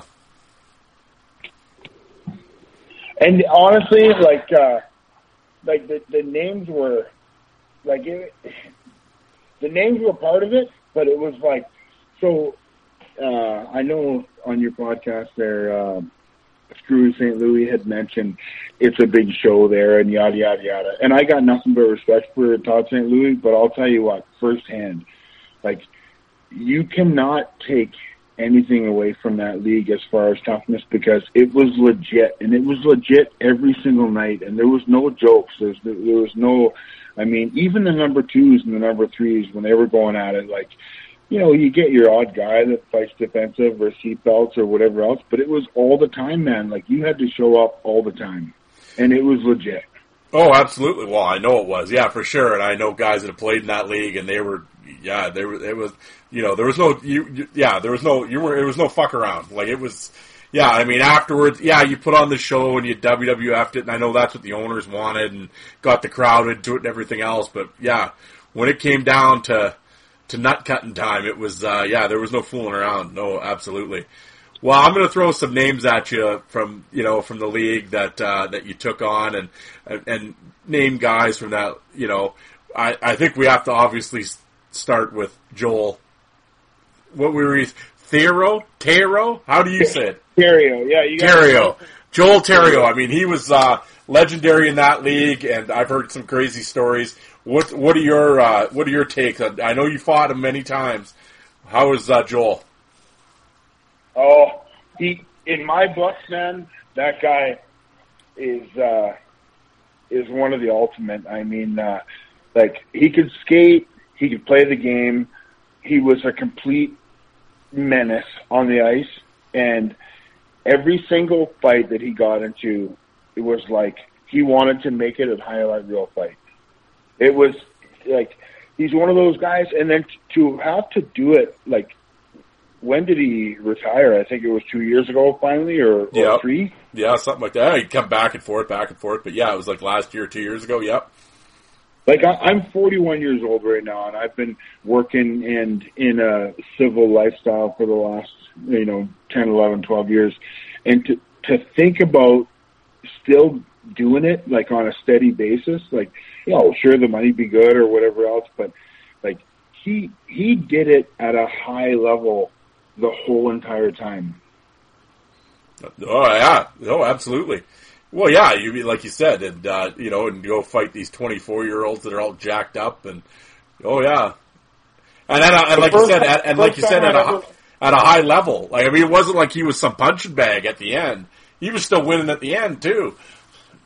And one of my favorite things about him, and this, like, you can't teach this. Like, this is something that comes from deep within. Each fight that he got into, like, he wanted to make it a highlight reel fight. The first time I ever squared off against him, he dropped his gloves, ripped his helmet off, and then skated towards me really fast. And I was, like, worried that we were going to get into it right then. Like, he was kind of trying to get the jump on me. And he's like, let's make it a good one. Let's make it a good one. Meaning, like, and then he circled around and then came back at me. So he wanted to make it a highlight reel fight, and he wanted me to know it. Yeah, well, I was going to say, and I've watched a lot of your fights. I've watched the majority of them. You were actually never a big showboat guy. No, but I got, so it's funny you mentioned that. So I got a little bit more into that. Like, I didn't mind kind of showing up, like, putting on a little bit of a show for the square off, because that's, so, as St. Louis said, that league was all about the show. Well, okay, the show might have been within the way you square off, instead of it just being drop the gloves, like, right off the line. Like, in that Quebec league, you square off and you kind of play around quite a bit before you end up engaging, and that might be taking your buckets off, spinning your bucket, and then ended up at center ice, whatever it was. But there was a little bit more of a show like that, and I ended up kind of embracing some of those things down the road. But honestly, like, those little things, they do add to the fight at the end of the day. Oh, absolutely. Now, I was going to ask you, did you? Now, I know there was. I'm not going to make you say it. I'll say it for you, but because I know what happened. But I know owners came in and, there was money laid out in advance. Like, well, you briefly talked about it. Money laid out in advance to start brawls. like in pregame and shit. Yeah, so, and there were different things. Like, they weren't always, like, to start a brawl. Like, they were, man, and I'm not saying which owner did it. I'm not saying which team it was that did it, but there was little envelopes and there was little meetings before the games, and they said, okay, if you go after this guy, or if you go after this guy, this envelope's yours, or if you do this, this envelope's yours. And it was interesting because it added to the whole thing. And, you know, let's say a guy gets an extra $1,000 one night for, you know, going and challenging the bench or whatever he does, then that was pretty interesting extra thing about that league. Well, I know that some of the owners would fight amongst each other because it is okay. You started the brawl or whatever; they had a big brawl, you know, in their rink. So of course they'd fire up. Okay, well they're coming to our town next week. We're going to fire everything up, and then nothing would happen, and the owners would get mad at each other because it's like, well, if we're going to put on a show in your barn, you got to return the favor in ours, and sometimes it didn't happen, and there's all that shit going on. Yeah, it's almost like you were there. Well, I heard a lot of stories. I felt like I was there. Yeah, yeah, that's true. That was like that. It was legit. Like, I mean, there were different teams that have had rivalries. That there was constant shit shows between the teams, and it was like if we played Verdun, we knew it was going to be some sort of a shit show. If we played Laval, we knew it was going to be some sort of a shit show. Just that's how things went. Yeah. Well, speaking of Verdun, okay, well, we got to get into it because he is one of the bigger names, especially on my followers on Twitter always talk about him. And, of course, he went on to the UFC and everything else with Steve Bosse. And I know you guys are friends, and I think you were telling me you got him into the whole deal. Can you kind of give my listeners the history of Steve Bosse? Yeah, and I hope to not go on for too long on this, but there is a significant story to tell here, and I love that guy so much. So when I first went to Quebec, I landed in Saint-Jean, and I was training at Perfecto Gym, which was in Iberville, which was like 10 minutes across the Richelieu River from Saint-Jean, and I remember Steve coming up to me. I think he was 19 years old, like in a little white beater, and jacked right up, and he says, Dean, it's nice to meet you one day. I hope it's a big dream of mine that I can be a number one tough guy in your league, and it's very nice for me to meet you. And from then, sorry about my French accent or whatever, but I was going to say, that's pretty good, actually. Yeah. So from then on, we became pretty good friends, and his girlfriend spoke English, so we had him over for dinner lots because my wife and my daughter didn't speak much French, so it was nice to have English friends. And then I think in between the first season and second season, I worked with him for 3 weeks. He's a lumberjack and sells firewood, and so they're cutting big logs of wood with a chainsaw and then hucking pieces of lumber all day long, which was like probably the hardest physical work I'd ever done in my entire life. Like, and I'd worked on the farm and like threw bales of hay and all that stuff, but this was like I was sore after every single day, and he did that daily. So he was smaller, but jacked and strong, and we became buddies. And he tried to learn English, and I tried to learn French with him. And I think it was the start of the next season, I got him a tryout with Mission of Saint-Jean, and he was from Iberville, so like I said, 15 minutes away from Saint-Jean, and did well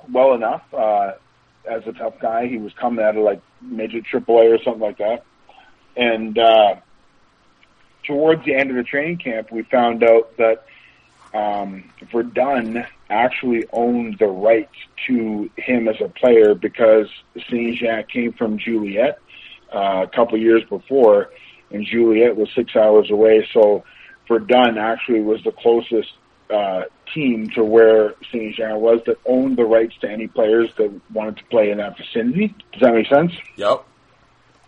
So Verdun took him from us right before the season started. And Steve at the time was strong and, average with his skills at hockey, but struggled for the first, I want to say, first 2 years, he kind of fought the 2s and the 3s and maybe struggled with balance or something like that. And then it got to a point where, so shortly after I had won the Hockey Enforcers, I'd come back to Sorel, and I was out with a broken hand at the time, and Steve and I were partying together, and he had mentioned, so we're in Saint Jean and we're partying together. He had mentioned that I think he'd just knocked out Hamilton at the time, and it was a big knockout for him. Like, it was a huge step for him to knock out Hamilton. And he's like, I need to ask you permission next game when we play each other. I want to fight you for my career. And it was a friendly, like, it was respect. Like, he wasn't asking me for anything other than, like, I respect you as a tough guy, and I'm asking you permission for us to do this, and it's for my career. And I was like, man, I love you, kid, and like, I don't want to have to do this because it's a lose-lose for me. I'm like, fight Morasti, fight Lambert, fight one of our other guys. Like I just won the Hockey Forces. It's not going to, like, if I lose to you, it's not going to look good for me.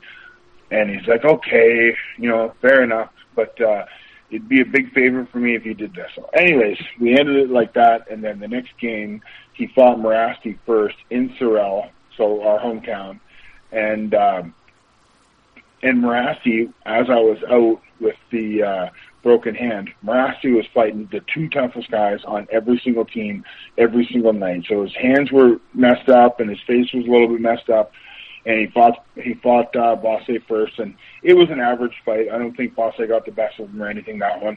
But so everyone in the room, they're kind of looking at me like, you got to take this guy next period. So I go out there, second period, and I see he's out there. I give him the tap, and he's more than ready.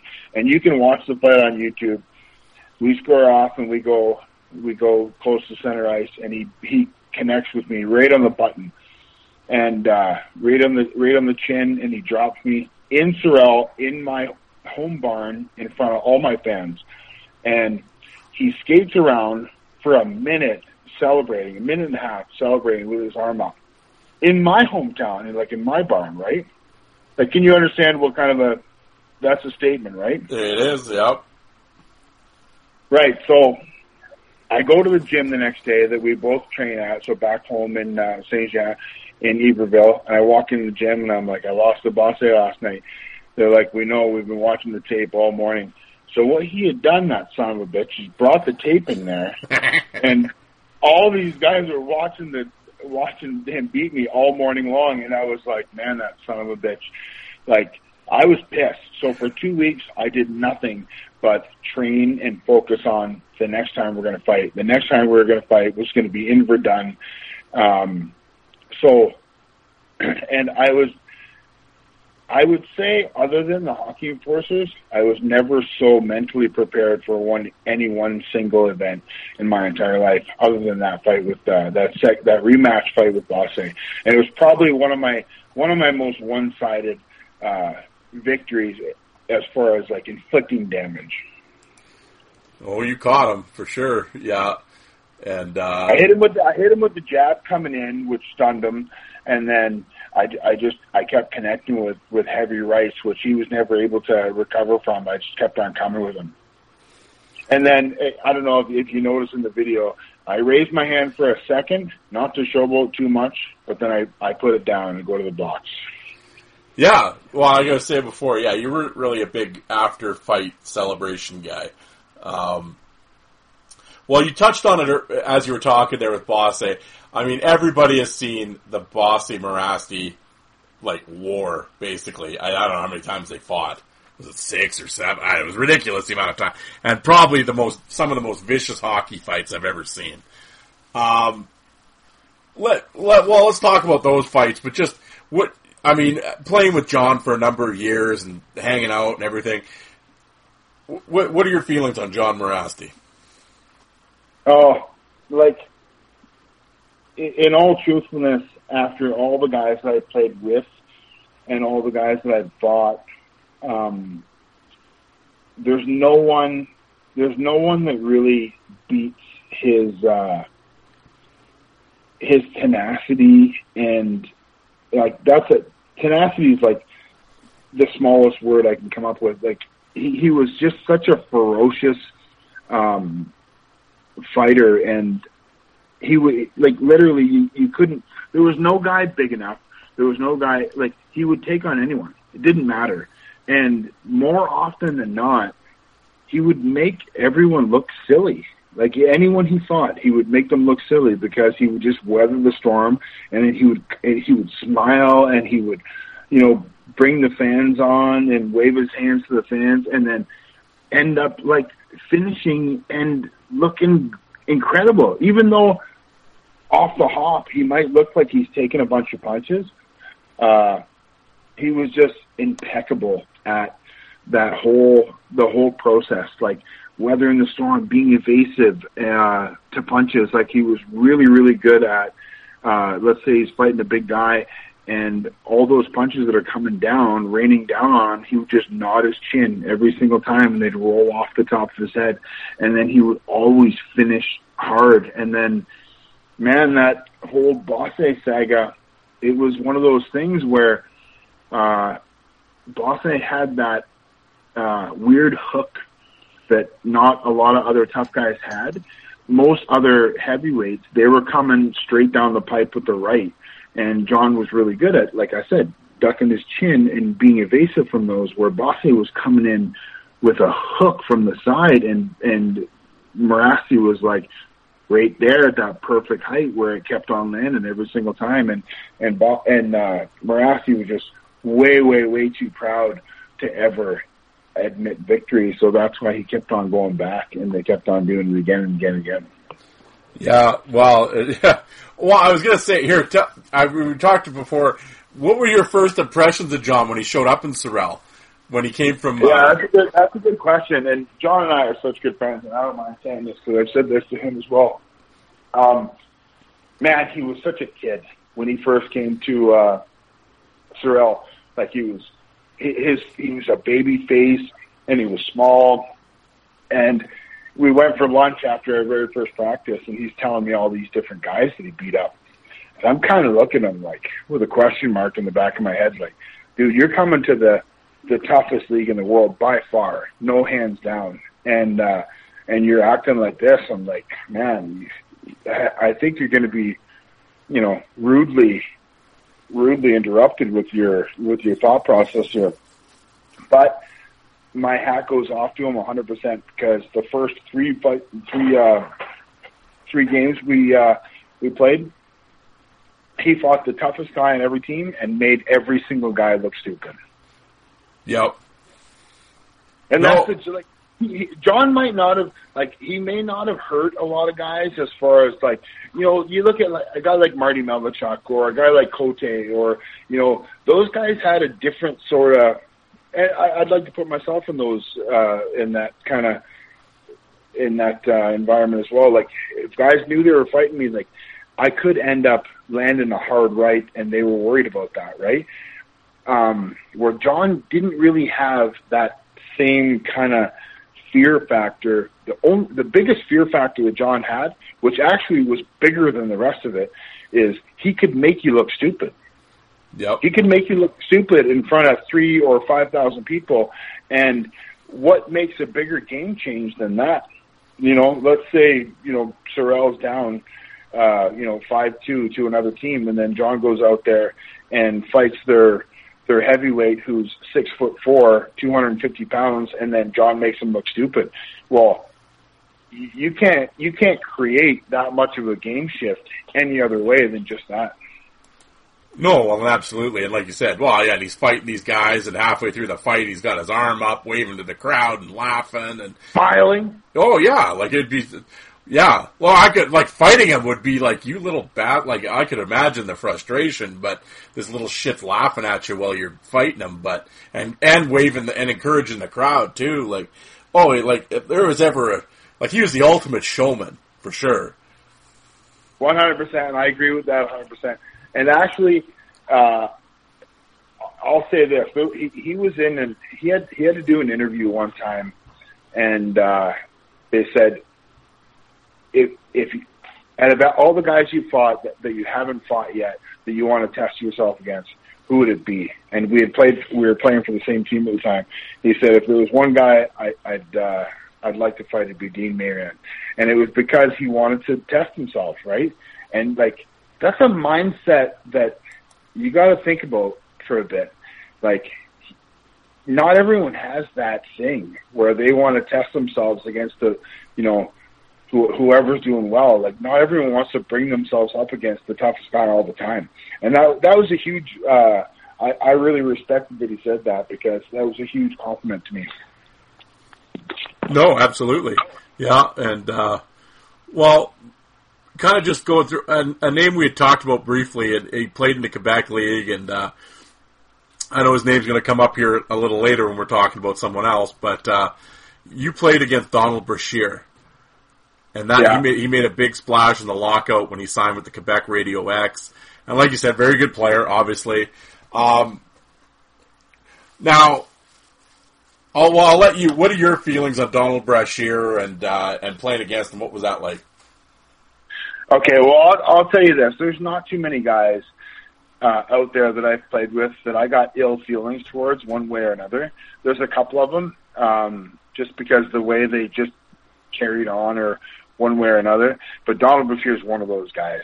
And, like, when he came to our league, and this is the precedent of it. When he came to our league, he got initial huge respect from all of us, like all of those heavyweights. Like, we were like, man, he's coming here. That takes balls. Like, he's not just, going in there to tie up or whatever. He's coming to the toughest league in the world, which is, like, that takes huge balls.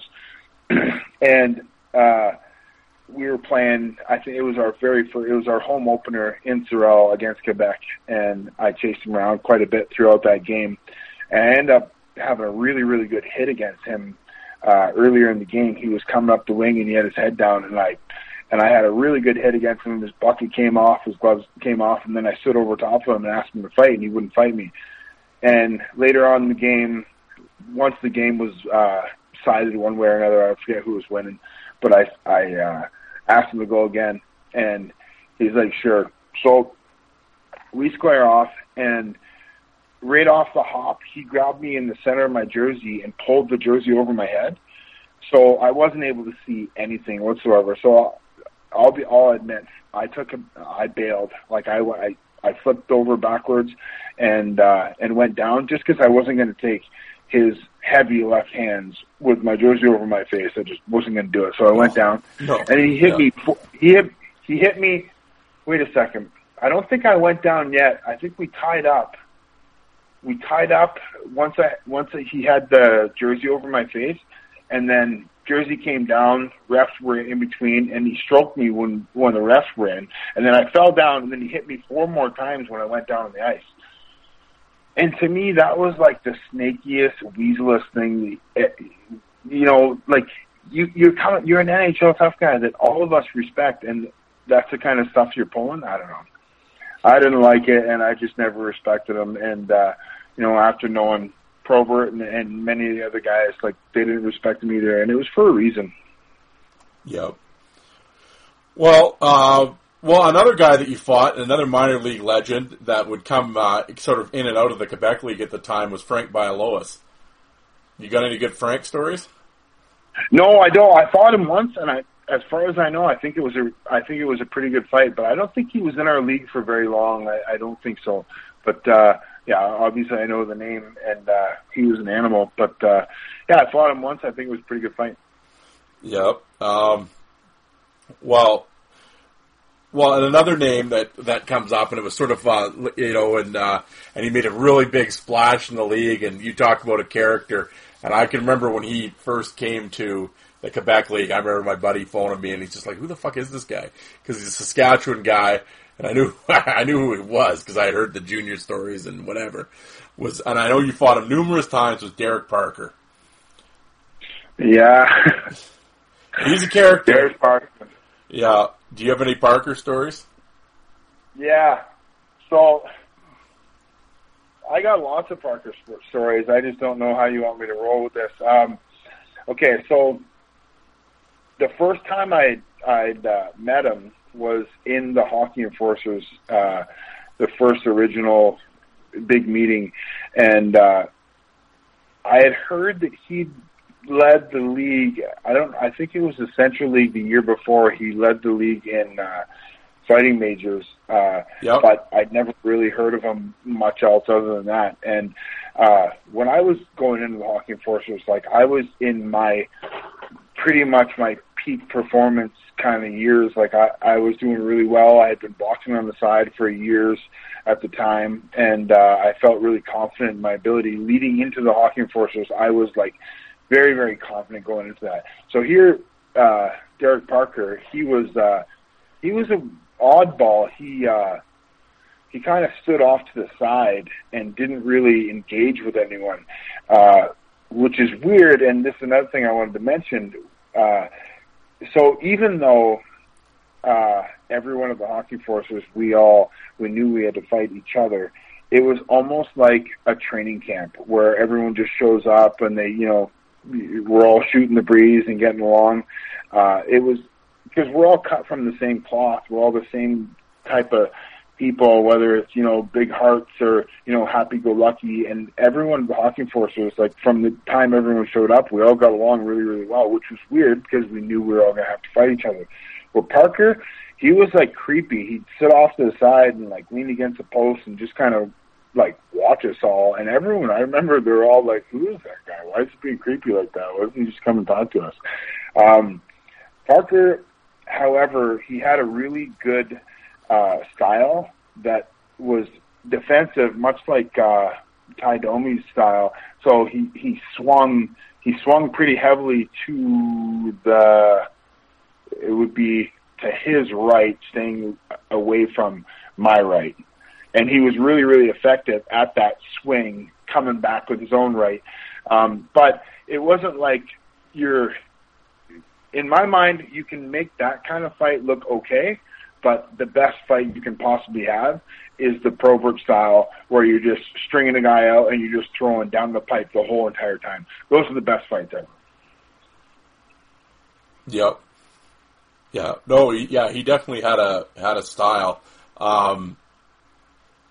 Well, we're talking about the Hockey Enforcers. So, and I can get into that a little bit more, but we kind of got to break it up a little bit because, like, so there was a Hockey Enforcer, then we come back from the Hockey Enforcers, and then I had to fight him again. He was playing for Saint-Hyacinthe. I think he might have beat me the first time we fought when I was in Sorel, and then from there we fought a couple more times. But none of it was like really spectacular, like one way or another. It wasn't like he beat me real bad or I beat him real bad. And then we ended up playing together for a short time, and then I retired. But he's a tough guy, and I give him respect. He was a little bit weird during the Hockey Enforcers thing, but it is what it is. Well, one guy, I'm going to ask you about the hockey. We're going to get into this Hockey Enforcers here right away. But actually, hold up. Okay, another guy I was going to ask you about. And he played there forever and ever in the Quebec League, and he was a game dude, was Curtis Tidball. Yeah, Curtis Tidball. He was a gamer. I remember he must have been a little bit younger than I was. He come a little bit later, but I remember I had come back home, kind of retired, and then, needed to go back and make a couple bucks, and I played against, who was he playing for back then? Thetford. Yeah, that's right. So we squared off and fought once, and then in the box, he's like, "Do you want to go again right away?" And I'm like, "Well, I can't turn him down, but I mean, it's a 2-fight rule, so I'm going to be out of the game right away." But so we did that, which wasn't my favorite thing to do. I would have preferred to, play a little bit and carry on with the game, but he wanted to get it done with right away, so we went 2 back-to-back out of the game. There you go. Yeah, wrap it up quick. Another name I was going to ask you, I was just, as I'm scrolling your fight card, and he's definitely a character, and the people out there will know, Brandon Christian. Yeah, man, like I said earlier, there's not too many guys that I don't like or I have ill feelings towards, because I truly feel like most of the guys in that role were all kind of cut from the same cloth. There's a lot of similarities character-wise, big heart, easygoing, that kind of fun to be around. And he was one of those guys that, him and Hamilton, Jason Hamilton was another guy, just always barking, always yapping, like trying to prove something. Like, you know, all you got to do is show up. You want to go, let's go. I don't care, we'll do it. But he's just always yapping. And Christian was kind of like that too. And like one time we fought, and he was like, you know, kind of like Hewitt. He was kind of, there was not a clean break, and he ended up kicking me in the stomach. I was above him, and he kicked me in the stomach and like sliced me for, you know, I had a freaking 6-inch gash in my stomach because of it. Like, that stuff's not necessary. I mean, you can achieve more through different ways in the game than doing something stupid like that. Yeah, well, you must have just lost your shit when he kicked you. You know what? I didn't. I just kind of looked at him and shake my head and skated off. But yeah, you know what? It's guys like that they're doing stuff like that because they can't beat you straight up. Yeah. Yeah. Right? At the end of the day, what does that mean? That means that they're frustrated because they can't beat you. They can't beat you fair. You know, absolutely. And, well, like, I mean, shit, dude, I could sit and talk to you for hours just throwing names at you from the league. But we have to kind of get on to this. Prince George, 2005, the Black and Blue Hockey Enforcers pay-per-view. And like I said, anybody listening, go to my YouTube channel, check it out. It's all on there. But it was a pay-per-view event. Two guys square off, and it's a fight tournament. And how did you get involved in this? And when you first heard it, did you kind of like, yeah, sure? Like what? Like let's go. Give me the history of the Hockey Enforcers. How did you hear about it, and what were your thoughts and the whole deal here? So you want to know about the Hockey Enforcers? Yep. Okay, so obviously it was one of those things that the NHL guys couldn't be a part of. Many American League guys couldn't be a part of because they were signed to NHL contracts. So it was basically who's who of minor league tough guys that could participate. And at first I think there was going to be 32 or 34 guys, and they were toying with different locations, but no one would sanction the event.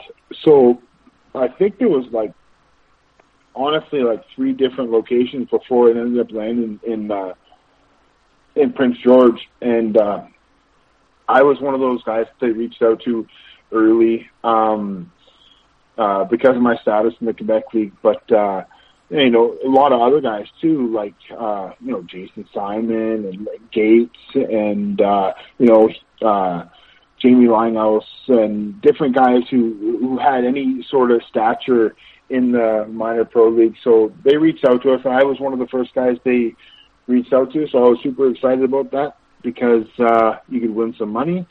And at the time, like I had said earlier, I was really, really confident in my style and knew that I could compete against the best on any day. And going into that thing, my head was super, super strong. But it was such a weird experience, flying in there. And I don't know if you want to interject here quickly, but the first official meeting that we had, it was so hilarious. I mean, me and Jamie Linehouse, we were having dinner in the hotel room because we both flew out of Montreal together, and like I said, we were best friends at the time. And we had a beer with dinner, and it was 2 days before, maybe even 3 days before the event. And I remember a bunch of other guys rolling in, and they seen us with beers, and they're like, "Oh, you guys are having beers? We're having beers too." Because I'm pretty sure the event was taking care of our meals at the time. So a couple hours later, as we roll into the official hall of the event with cameras everywhere and microphones and everything, Steve Reed, who's from Leamington, Ontario, which is very, very close to Kingsville, Ontario, where I played junior. But I didn't know him when back in the day. I just knew him from when he played for Sherbrooke. So he rolls into the event, half cut, and jumps up on a big circular table, and he's preaching to all the cameras and microphones. He's like, "Put the money in my account. I'll give you my bank account number right now. No sense in carrying on with the event." It was pretty neat.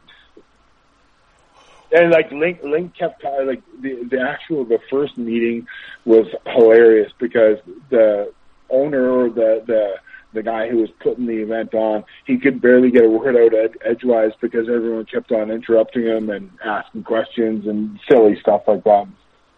Well, you guys didn't really know the rule. Like, I can remember watching the footage and stuff. There was no real, you guys didn't really know the rules, did you? Well, so we knew that the fights were going to be 1 minute. We didn't really, I don't think, looking back, we really knew that they were going to stop the time if the helmets came off. And as you can probably understand, it would have been way better, way, way better if once the helmets came off, they just would have left them off. Because that ended up creating lulls in the fight, which took away from the whole event as a whole. Were you happy that you had to wear gloves? That's an interesting question because of how much trouble I had with breaking my hands. But yeah, actually, so those MMA gloves or those 4-ounce gloves, what they're meant for more than anything else is to protect your hand. So I was happy about that. Yeah. Yeah. Did you have trouble grabbing though? Any problem with that? No problem with grabbing whatsoever. And like I said, those weren't to protect the face; they were to protect the hand. Those gloves. Yeah, yeah. Well, speaking of that first meeting, Link was fairly pissed up too, wasn't he? I think he was. I don't really like I said.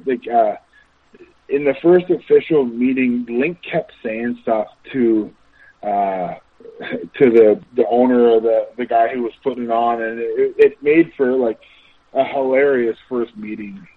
It's just like a bunch of kids, right? A bunch of kids that can't control themselves. You put them all in a room and waiting for an event like that. I mean, you get testosterone flying, beer flying. I mean, because I know Link stormed out. I know that. He was all pissed off. Something about the rules or something. I can't remember what it was, but I know he stormed out of that, the first meeting. Yeah, I think you're right. I can't really recall 100%, but I'm pretty sure you're right. But, so it's the night of the event. It's going off. You're in there. So the nerves got to be going. Your first fight was against Parker, right? Yeah, you betcha. And obviously you won.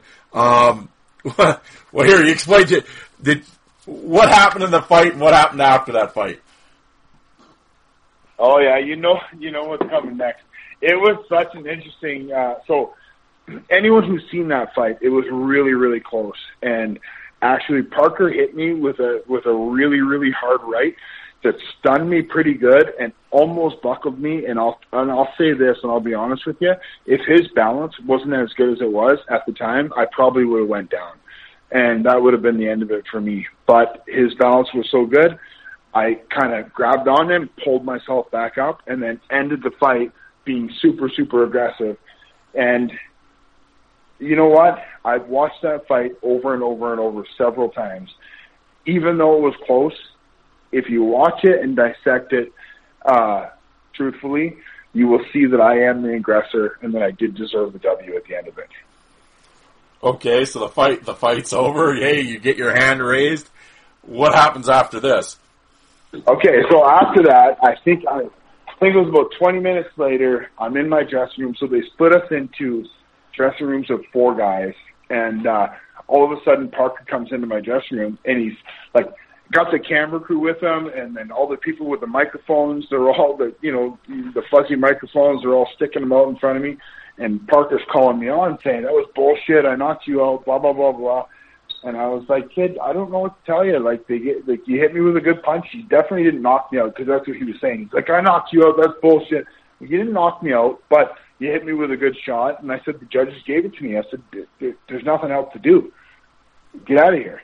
So he left, and then came back in there 15 minutes later with the camera crew again, and I ended up having to pick up a metal folding chair and threaten to hit him with it before he took off. And all the camera crew and the guys with the microphones all went running out of there. But yeah, that's how that went. And I think actually I know he went onto the ice and grabbed the headset from one of the judges and was telling the judges that, telling the fans that it was bullshit. He knocked me out, blah, blah, blah, blah. He wanted a rematch. And obviously that never happened. But what happened from that is Jamie Linehouse, who's a smart guy, he picked up on the fact that there's some animosity. He said, I'll tell you what, I'll fight Parker as a grudge match to fill the void, because I think there was 2 other fights that ended up being canceled. Link was one of them, and Steve Reed might have been another one that created a void in the whole pay-per-view event. So Jamie picked up on that and said, I'll fight Parker as a grudge match, and it was one of the best fights of the night. Yeah, no, absolutely it was.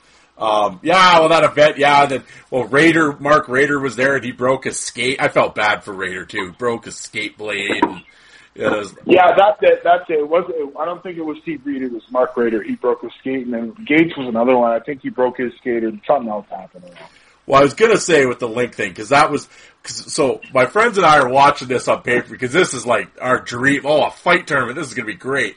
So we're all sitting at Buddy's house drinking beers, and we're taking bets, and I thought, like, this is going to be tailor-made for Link. Because it's like, this dude, like you said before, right? You can hit him with a 2x4, and it's not like he's going to go down or anything. So it's like, oh, Gates should do really well. Well, Steve Reed beats him in the first fight of the night. Reed beats him, and of course we're sitting there like, who the fuck is Steve? I'm not knocking you, Steve, but we're like, who the hell's Steve Reed?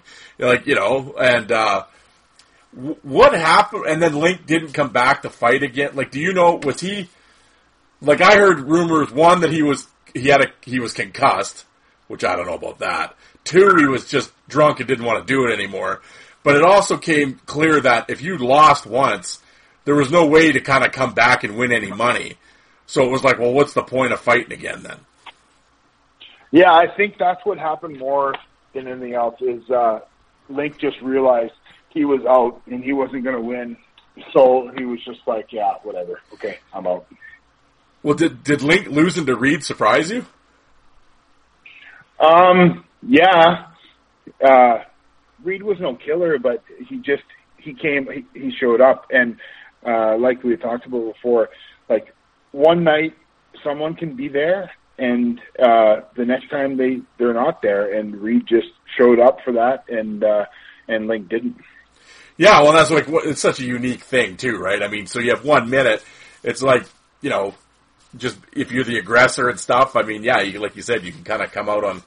It's a whole different deal than fighting at center ice in Verdun or something. But so going through so you beat Parker. Who was your second fight against? My second fight was Eddie O'Toole. So yeah, we talked about this before. So Eddie O'Toole and I believe Trent Poskin, they were voted in from the fans because they had I think they had junior kind of resumes, but never really had any pro resumes. So those 2 were voted in. So I ended up fighting Eddie O'Toole, and I think I'm pretty sure, actually. So when I first went in, I ended up taking a freaking backward spill against Eddie O'Toole, and then came right back up, and then just unloaded with my rights and wouldn't even stop because I knew I was behind the 8 ball by falling. So yeah, I had to come back really quick, and I didn't even stop, and then I ended up dropping him, breaking his nose pretty good. Yeah, and then the next fight's the final, isn't it? No, then the next one was Rushton, and right. The story with Rushton is really cool because he's a good friend of mine still to this day, and we had played together in Sorel, and he was one of those guys that sometimes would lack the confidence that he needed.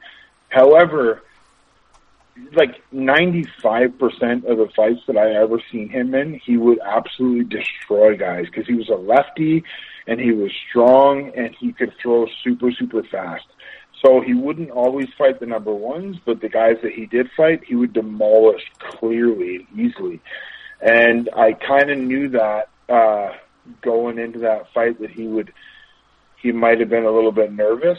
And when we squared off, he came in squaring off right, which was a huge mistake for him because it ended up setting him back to start with. And then as soon as he switched to left, if you watch that fight over and over and over again, if he would have went lefty for righty with me, like it would have been really, really close because once he ended up switching back to left in that fight, it was pretty much close until the end. Like we didn't stop. We just kept on hammering each other. Yeah. Well, so throughout this event, you end up with Mike Segroy in the final. Yeah. So, and that's no joke. I mean, he's a big dude, like you were saying before, tough guy. You briefly touched on when we were on the phone earlier, something about Link. Was he giving you tips or something? Yeah. Okay, Link, you know what? Link is I don't feel bad saying this. Link's a bully at on the best of days. Like that's his whole game. All he does is want to bully people into one thing or another. And then at the very end of the fight, or at the end of the event, or before the Segroy event, he was trying to coach me on how to fight Segroy. And then after the event was demanding money for giving me tips on how to beat him. But anyways, yeah, Segroy I knew was going to be my toughest match of the night because he had beat me when he played for, I believe, Rockford when I was in Muskegon. Yep. And I knew he was a big, skilled guy who knew what he was doing. So I knew he was going to be one of my toughest competitors, if it were not Link. Well, and hey, you beat him. And I asked you this on the phone. I said, no bullshit going back. Do you think you won the fight? Because it was close. I watched it back. Yeah, and I want to ask you this legitimately. Do you think I did? I do, but I'll put it to you this way. If they had said Mike won, I wouldn't have been like, oh, that's bullshit. It'd be like, yeah, all right. You know, it's like, it was close. It probably could have went either way. I think it was sort of right at the... I think he kind of had the thing at the end. So the only thing that was in my favor at the time was that, like, takedown. And the takedown wasn't even intentional. It was just... And it wasn't a punch, and that really actually shouldn't even really truly matter as far as who wins or loses, but how people view the hockey fights... It's the optics of it, right? Yeah. Exactly. So I knew... from that little thing that I had the W at the time. But I also knew that he never hit me with anything that hurt. The most I got hit that whole entire night was by Rushton, and I got hit several times by Rushton. But I got the win on that. But with Segroy, we were a bit defensive, and I never connected with a ton of like really good shots, and he never connected with a ton of good shots with me. But I knew that I might have had the advantage because of that takedown. So at the end of it, they were trying to convince us to go another minute. Well, wasn't really. They were trying real hard. They just said, "Do you guys want to go another minute?" And I was like, I think I got the W right now. I don't want to take the chance because it's either 62,000 or 31,000, right? So I ended up sticking with where I was, and I'm happy I did. However, when I say I'm happy I did, there is still a part of me that says I would have loved to have gone another minute and showed everyone for sure, right? Oh, yeah. Oh, no, I know what you're saying, yeah. But it was certainly, it was a great fight and what a unique event. And, you're definitely, something would go down in Enforcer history for sure. The one and the only champion of the black and blue. After it was done and you're in the locker room, was there any kind of hard feelings with Segura and yourself? No, not even a little bit. Actually, we had beers together after, and it was all good. And like I said, from there, we've never actually hung out at all, but we stay in touch through Facebook and Instagram, and I really like what he's doing as a person outside of hockey, and mentoring and coaching younger players, because that's something that Sean McMorrow had touched on as well. We're given an opportunity as enforcers who, younger kids or people can look up to, and we've got to capitalize on the opportunity to give them positive feedback and create the right path for them. And I think that if that can happen at least once in our lives, then we're doing something good. No, absolutely, for sure. And well, hold on, I got to go back. Link was really trying to get money from you for giving you coaching tips? Seriously? Yeah, I'm not lying, man. And he didn't surprise me one tiny bit. I know him well enough. Like, he was one of those guys who just, there's nothing that'll surprise you out of him. No, there's a million Link stories. Hey, did you ever? And he literally, what he was telling me at the time was completely amateur bullshit that he was just trying. He was demanding $500. And honestly, I think I gave him $100, and I said, "Here, beat it. This is all you're getting." Yeah, well, just to shut him up. Hey, did you make any merchandise and sell it up there? Did I make any? Well, no. The reason I ask is I know I dude made Link Gate shirts, and he was selling them at the event, Team Link shirts. And I know he made a bunch of money on those things. I was going to say, did you, was Eric, right? I was going to say, did you get any, was there any Dean the Machine shirts going around Prince George? No, but I'm mad that I never even thought of that before. Oh, I was going to say, it's too bad you should. Yeah. Hell, I would have bought a Dean the Machine shirt. Yeah, you missed out, man. We got to merch this stuff. Well, there you go. That's what a unique event, the hockey, the Enforcers pay-per-view. They actually had another one of those. It was a wholly different crew and stuff, but it was it Finland? A few years later. You know what? I heard of that. Parker won that, didn't he? Well, Parker was there, Swanson, McMorrow, and then it was a couple Finnish. I think Sami Helenius was in it. There was a few Finnish guys. It's on YouTube. Yeah, who did win it? Parker won it, I think. I'm pretty sure Parker won it, but I remember seeing something about that. Jason Payne, was he involved in that as well? I'm not sure. He might have been. I was going to ask, though, did they ask you to be in it? No, I never, oddly enough, I never even got contacted for that. Well, I was going to say, shit, you'd think you'd want the defending champ in there, but... So that just shows what kind of show it was, right? They're just putting an offshoot, like it wasn't really something of any integrity. Well, it was just, I remember Swanson just saying, he goes, "Oh shit, it's a free trip to Europe. How many when am I going to have this opportunity again?" Right? And it was just like, oh, okay, I'll go fight while I'm over there too. But hey, I think he took his chick and stuff and whatever, had a good time. But yeah, it was, what an event. Actually, I'd love, man, I mean, it would never happen in this day and age with the way the PC culture is and everything now. I mean, but did you get any, was there any backlash on you for that? No, not at all, actually. And what was pretty neat, I never got any money for it, obviously, but for a long time, I think up until 2 or 3 years ago, not Equifax. What's the other company that offers credit information? You know? You got not me. Equifax. There's another company that gives you your credit feedback. Okay. So anyways, online they would have this picture saying, okay, just as an example, Equifax, and there was a picture of me from the Hockey Enforcers, just my face. And they had that rolling for years. And I bet you I had over 100 messages from friends and family and whatever saying, "Is this you? I think it's you." And it was, and I ended up contacting them to see if I could get any cash from them, and they said, "No, you signed your rights away when you signed for the Hockey Enforcement," which was fine, no big deal. Well, I was going to say, did you get any money from the DVD purchases of that thing? No, not at all. And what's hilarious about it is how we had both.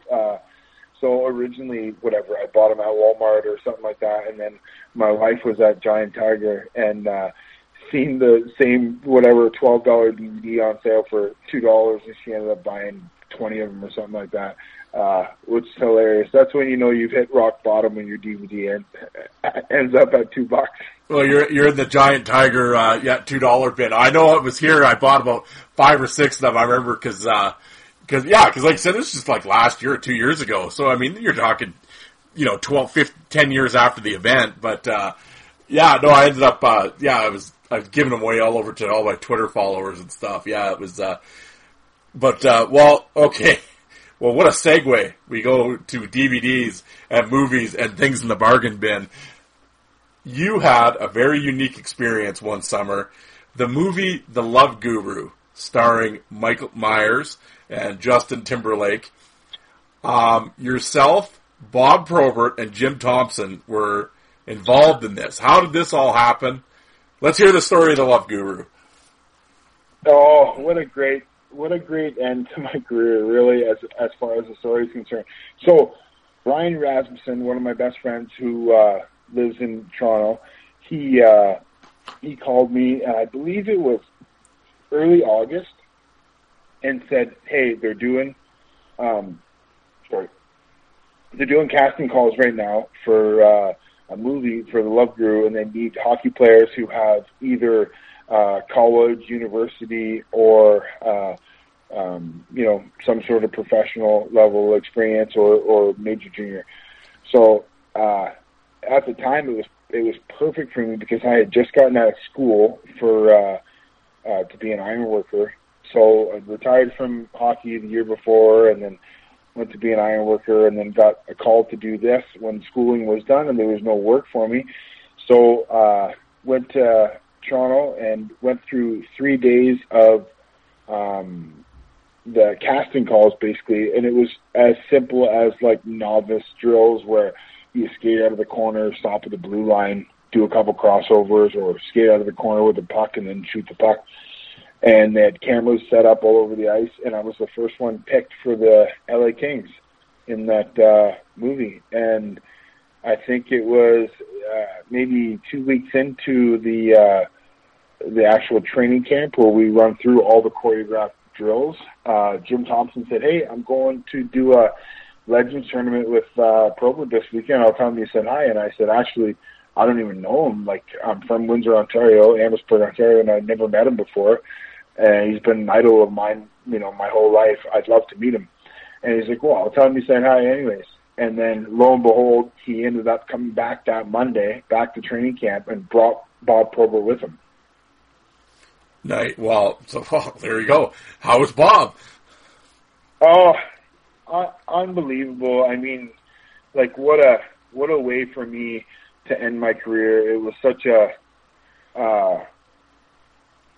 incredible experience. I mean, Bob and I were the only two people on the film from Windsor, Ontario, so we drove back and forth together, and it was just such a crazy, beautiful experience for me to be sitting in the same vehicle with him for 4 hours at a time, or sharing a hotel room together, or just chatting about life or having breakfast together. I mean, to me, out of all the different things that I'd accomplished, that was one of my favorite memories ever, and it will always go down in history as one of my favorite memories because, we never necessarily talked about, fighting to depths that I did with other minor league tough guys or in Quebec with the other guys on the team.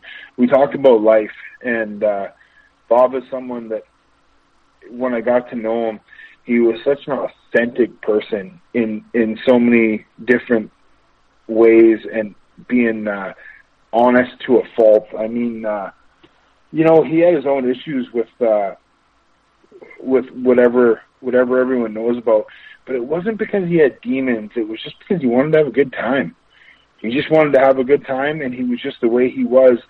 And, you know, you look at a guy like Theoren Fleury or other guys who've had issues with narcotics and whatnot. They all had demons. They had skeletons in the closet. Bob didn't. He was just so authentic and just wanted to have fun and just was relaxed. Like, he didn't care if there was mustard stain on his jeans, and he was just so real all the time, which was such a beautiful thing for me to experience and meet and be a part of his life. Yeah, well, absolutely. I mean, that'd be just a fanboy. I'd just be fanboying out. He'd be so sick of me. I would have talked to Zeroff asking him all the questions. But in terms of like, I mean, obviously you guys would have talked hockey at some point. Throw out some. Did he tell you any stories or you know, that you could share? Like, I know there was a couple guys you said he wasn't real big fans of. I mean, do you want to get into that, or are we gonna? Yeah, he was. I don't mind. Yeah, he wasn't a huge fan of Brashear. He broke into it a little bit, but it was pretty much on the same tones as what I had mentioned earlier. Brashear wasn't a guy that would square off and go fair with people. He wanted to tie you up and you know, put your jersey over your head or get you into a situation. He would never just stand there and go open and trade power for power, which really at the end of the day, I mean, what a better way to test yourself as a tough individual than going up against the toughest opposition and just trading. Just going punch for punch. Look at Murasty Yablonski.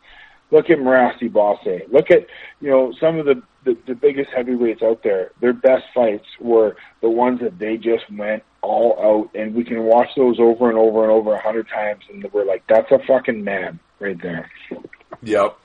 Oh, absolutely. Well, I mean, that's, yeah, like you said, what a dream as a fan growing up, and then you get to hang out with them for a couple months and be getting paid to do it. I mean, that's living the dream right there. But a couple other characters, of course, the star of the movie was Austin Powers himself, Mike Myers. Now I've heard, you know, through the little TMZ gossips and everything else, and I've heard actually from a number of different whatever, that he's a dickhead, which makes me sad because he's a Canadian boy too. That kind of bugs me. But what were your experiences with him? Oh, dude, Darren, we're on the same page with that, man, 100%. Both, or myself, Jim Thompson, and Probert, like, we couldn't wait to meet him and, you know, take a picture with him or something like that, because it was such a cool experience to be a part of that. But yeah. I will tell you this, and this was pretty offsetting, but when we all first signed our contract to be a skilled extra, which is what we were all told, you know, don't look at him, don't stare at him, don't ask him to come to your brother's, you know, birthday party or blah, blah, blah, or don't ask him for pictures. So we didn't. And then towards the end of it, we're like, you know, it would be pretty cool to have a picture with Mike Myers. So we were doing a government scene, which is a government bar in Toronto, big bar scene that we were doing. And it was like, I think there was only 2 more weeks worth of filming that we had to do. So me, Bob Probert, and Jim Thompson went over to his Mike Myers trailer, and we knocked on the door and tried to get our pictures taken with him. And then one of his little helpers came out and said, Mike's in character right now. He doesn't really want to break character, but he's a fan of yours, probably meaning more Probert and Thompson. But, you know, he said, you know, sorry, but he can't take a picture with you right now. And I was like, I don't know. I was kind of put off by that, as I know Bob was and Jimmy was. But, yeah, guys like Timberlake. Well, that's my next one. So one of the biggest, let's be honest, one of the biggest famous people in the world is Justin Timberlake. So what was he like? He was like one of the guys you take a bus with. Like, he was like just an average guy, a beauty, absolute beauty, but didn't put himself on any sort of a pedestal, which I want to mention briefly that Bob was like that too. Bob Probert was like that on such an amazing level. I mean, as popular as he was throughout the world, he would stop at any given time and sign an autograph for anyone. It didn't matter if he was late, didn't matter where we were. He didn't care about himself enough, and he cared more about the fans. And Justin Timberlake, he was super, super cool. Like, those guys all had the opportunity to get their own dressing room and change in their own dressing room. Justin Timberlake sat in our dressing room and changed with us and got along with us like two peas in a pod. Well, you said he could skate all right too. Yeah, he must have played some hockey growing up, because he was actually a really good skater. Actually, there was a funny part, and it's in the deleted scenes of the movie. He's going after Romney Malco of the Toronto Maple Leafs, and I was holding him back, and we did like 4 or 5 takes. Then he brought me aside. He's like, "Hey, don't pull so hard on me because I gotta act. So just kind of act a little bit instead of pulling me so hard, because it's hard for me to act and then, try and pull away from you at the same time." So, yeah, you can see that in the deleted scenes. It was pretty neat. Yeah. Did he mess around with you guys? Like, did he Jay, show me how to fight or something? Like, did he ask you guys anything? No, man, he was, like I said, he was he was really legit. Like, he came out there and did his role and, was interactive in just, kind of shooting the breeze and cracking jokes with us. But, nothing too crazy as far as telling any stories like that. But he was super, super cool, just down to earth, and, didn't put himself on any sort of a pedestal, which was really nice for us to see. Oh, that's awesome. I was telling my wife about, because we had talked about obviously we had talked about this last couple of days, but I was saying, I don't know why, but for some reason when you told me on the phone that Timberlake was a really nice guy, for some reason it made me really happy. I don't know why, but I was just, because it's not like I'm not a fan of his music or anything, but it was just I don't know why, but although he's hilarious on SNL. I love his SNL spots. He's great. Yeah. But no, I mean, well, there you go. What a way to wrap it up, man. I mean, with all the stories, and like I said, I could talk to you for hours and hours about all the fights, and I certainly hope you come back on the show, because there's a lot more stuff we can talk about for sure. But what a way to kind of, like you said, to bookend the career, right? You're a late bloomer, and you wrap things up by hanging out with Bob Probert and Justin Timberlake in a goddamn Hollywood movie. I mean, who gets to say that? Honestly, even hearing you say that just gives me goosebumps, because, like we had talked about on the phone before the podcast, my success was a short window. I had success in junior, but when I really ended up putting it all together, it was too late for me to make American hockey or make the American League or make the NHL. So I just had to kind of, and then I started breaking my hand. So it was kind of, what am I going to do now? And then when I did the Hockey Enforcers, after the Hockey Enforcers, when I did the movie with Bob, what a great way to end it all and just put a smile on my face and, make some incredible connections and relationships and have a really good time doing it before I ended up with a career job. Well, no, absolutely. I mean, you lived the dream, man. And, yeah, no, that was, well, and then, okay, speaking of the boxing and everything, I know wow, man, I feel bad we didn't even get into that, but yeah, I mean, for the longest time in Quebec in the summers, they would have the promoters, this is how slick these guys are. I mean, you guys are big names in the area. They'd have you guys box, and like you said, you'd box Dubé and Theroux, and you boxed, well, here, tell the boxing story. The truck thing, that was hilarious. It was so crazy. So the boxing promoters in Quebec, they were so smart. So what they did is they would take a bunch of amateur boxers, local boxers, and then put them on a card, and then they would take these heavyweight tough guys from different teams and then put them on as the main event.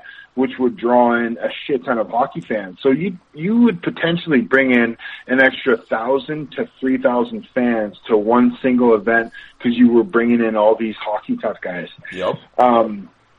And it was, for me personally, it was a great way to stay in shape in the off season, and then also train to something that was going to help me in my next year moving forward.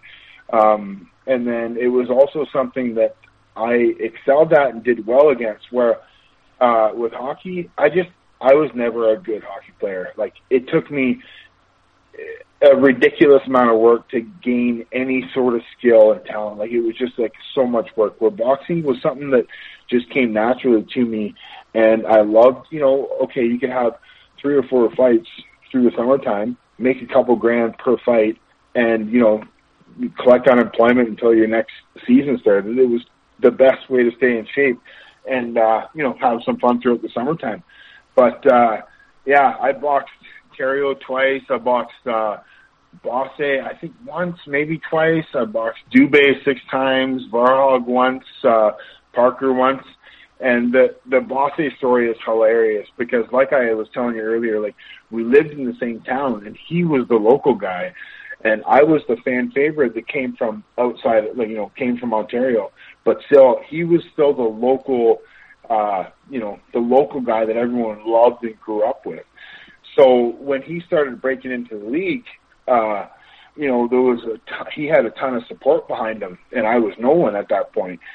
But he called me at one summer and said, "Hey, I want to ask your permission. Is it okay if I take you on in a boxing match?" And I was like, "Oh, no problem."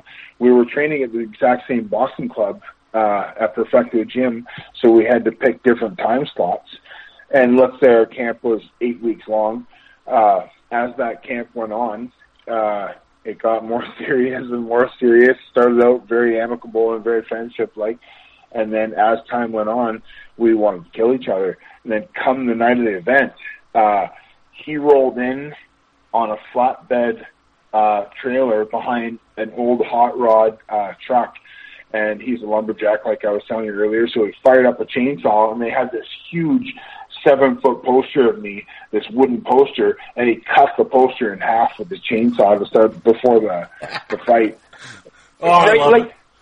Like honestly, like, if you consider that, like, let's just think about that. Is there any other professional hockey league in the world that has anything even close to that kind of story, right? Oh yeah. No, well, yeah, exactly. And to top off, you won the fight though, didn't you? Yeah, I did, yeah. I broke his nose pretty good, and I had a broken right hand at the time, so I couldn't throw heavy right. So the trainer that I was working with before that fight, we really worked on my left hand. It was an event, nevertheless. I think there was like close to 4,000 people that went there to watch it. So it was fun. I've seen the video. Yeah, it was maybe not at that one, but I know you guys drew big crowds for sure, and I know the payday was pretty decent too. I know John fought in the cage there. Did you have any thoughts of MMA, or are you just going to stick to boxing? No, I never got into the MMA at all. I loved boxing and I excelled at it. But it was one of those things that there's just too much involved with MMA that I haven't had I haven't been a part of yet. So I'm still actually actively boxing. I have a boxing match coming up in Drumheller, Alberta, September 7th, and myself and 2 partners, Eric Papples and Tyler Tremblay, we're opening our own boxing club called Titans Boxing Club in Cold Lake here. September 1st is when we're going to open. Well, that's awesome. Hey, is this going to be on pay-per-view? Can we see Dean Mayrad box in Drumheller? Well, I don't know. If you can help make that happen, we might be able to do it. Well, hey, we might have to we have to look into this event situation here. All right, man. Well, I know we've talked for a really long time here. I know you had shit to do, so I'm not going to keep you any longer. But we'll definitely. I'd love to have you come back on the show because this was great. Yeah, and honestly, Darren, like I said earlier at the start of the podcast, I love what you're doing. I love that you're offering the minor league guys a platform to tell their stories, because we have good stories too. Yes, you do. You have the best stories. I actually, like, I've listened. I'm probably one of your biggest fans right now as far as listening to all your podcasts, and I love your outlook on the current status of where this is all sitting today, for lack of better words.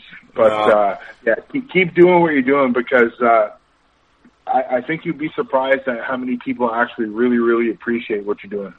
Oh, thanks, man. I appreciate that. And like I said, I'm doing it to get your guys' stories out there, and maybe for some listeners that, you know, don't know who Dean Mayrad is and what you did, they do now. And it was great, man. You had a hell of a ride, and I was, you know, and I'm not just blowing smoke now, but going back in the day, like I said, talking to my buddy Kurt and stuff, I was always a huge fan of yours, and so this has been a real treat for me the last week or two to bullshit with you on the phone and just trade texts and stories, and this has been great, man. I completely I can't thank you enough for coming on.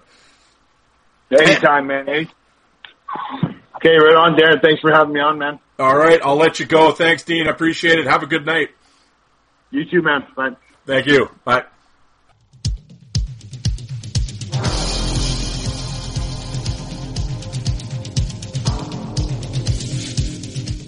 And you people that don't like fighting, how many of you did you walk out and get a coffee while that was on?